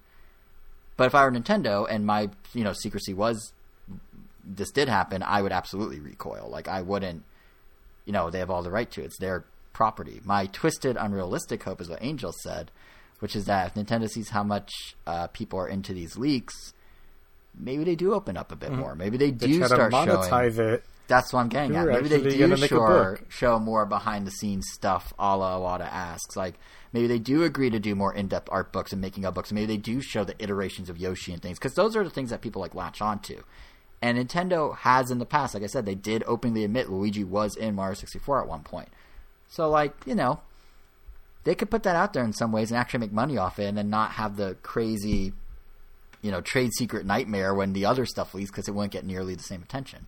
And they could maybe, what would be really cool is if maybe they at some point do a documentary about a game's development. Like Jeff Keighley does these with those Final Hours videos and articles he puts together.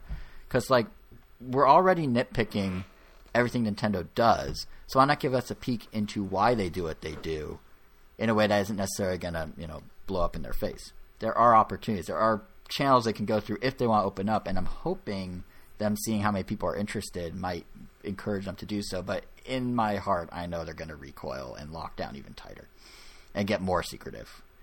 So, but that's I guess that's kind of all I had to say about the leaks. I think it's a good question to end on, actually, is, we spent the last hour and 53 minutes nitpicking Nintendo, and we're going to keep doing it next episode with whatever they're willing to give us, be it announcements, games, who knows.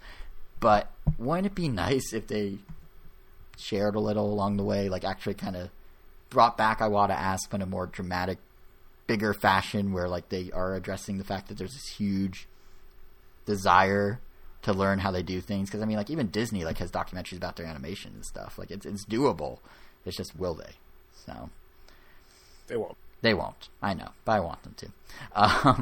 So yeah, the thing I could ever see them doing is just like maybe recording the process of them making games, and then maybe like, and this is like being like generous, like maybe 5 or 6 or 7 years after the game comes out, then releasing that one. Yeah. That way you see like, oh, this is the making of, like maybe right now they probably release like the making of Mario Galaxy. And see, that'd be cool. It's already super outdated. And that would be cool, but that's like the only way I see them doing anything. Yeah, like there's no way they're going to. Yeah. But yeah, I think and even then, like, I'm sure there's stuff in there that they still don't want to see. Of course, and they still, lock that down. But if they're like, yeah, so Yoshi went through some design changes. Here's what they looked like in a documentary. When the email dump comes out a year later that has those Yoshi design trends or changes, not as many people are going to necessarily download it and dig through everything and find the bad content in there, or the stuff Nintendo actually want to hide, because the lead is already out there on Nintendo's own terms. So I don't know, just food for thought, I guess. But yeah, we whatever happens with Nintendo going forward, I guess we'll cover. Is there anything else you guys want to cover this episode before we wrap it up? Any more nitpicks? It's been a big episode of nitpicks. The only thing on my head right now is that nitpick sounds like the name of a character in something.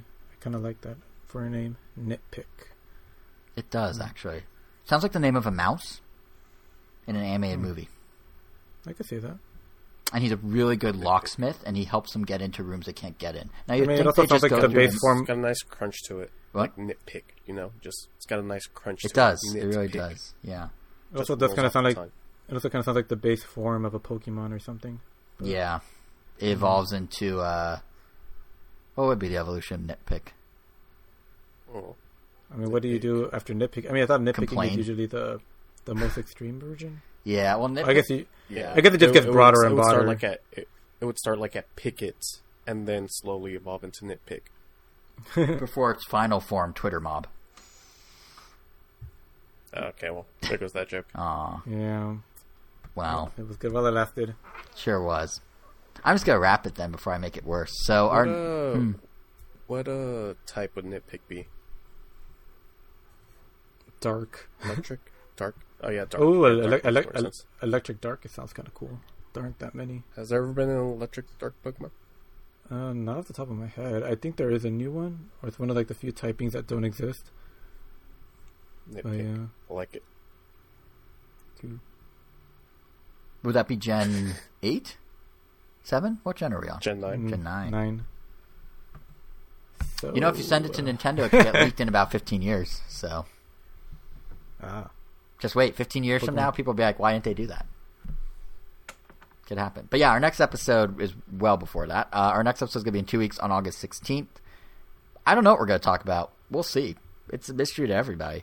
But yeah, I don't even know we were going to have anything to talk about this week, but somehow things barely happened. Enough happened. We had a lot of games, actually. But yeah, we've had a lot fill in 2 hours as usual. Yeah, exactly. You'd be surprised. That tends to happen. And anytime it feels like we have like a low news week, we still manage to always fill it up. That's the thing about Nintendo is there's always so much going on because there's so many games. We literally have nothing now, though. Well, what can you think about that we can talk about right now, just off the top of your head? If anyone buys any Lego Mario sets, Killer Queen DLC, I stole his answer. All right, a full 2 hours on Killer Queen DLC. We'll really milk it. So whoever wants to hear Killer Queen DLC for a full 2 hours, August 16th is how you can catch it. You can follow us on Twitter. Make sure you don't miss it at Ram Nintendo. You can subscribe to us on all the podcast apps: Apple Podcasts, Google Podcasts, Pandora, Spotify, Stitcher. We're also on YouTube. RamNintendo.com is our channel. And it's also good to follow those so you don't miss our next Quarantine Chronicles, which is our sub-show on the off weeks, where we also, who knows what we'll talk about, but it's a fun adventure to figure it out along the way. So, yeah, you can catch all that. You can follow us individually on Twitter. I'm JSR7. Angel's Wero, WERO_O. Kevin is KVN Gomi. Kevin, I guess, final word? Nitpick for Gen 9, baby.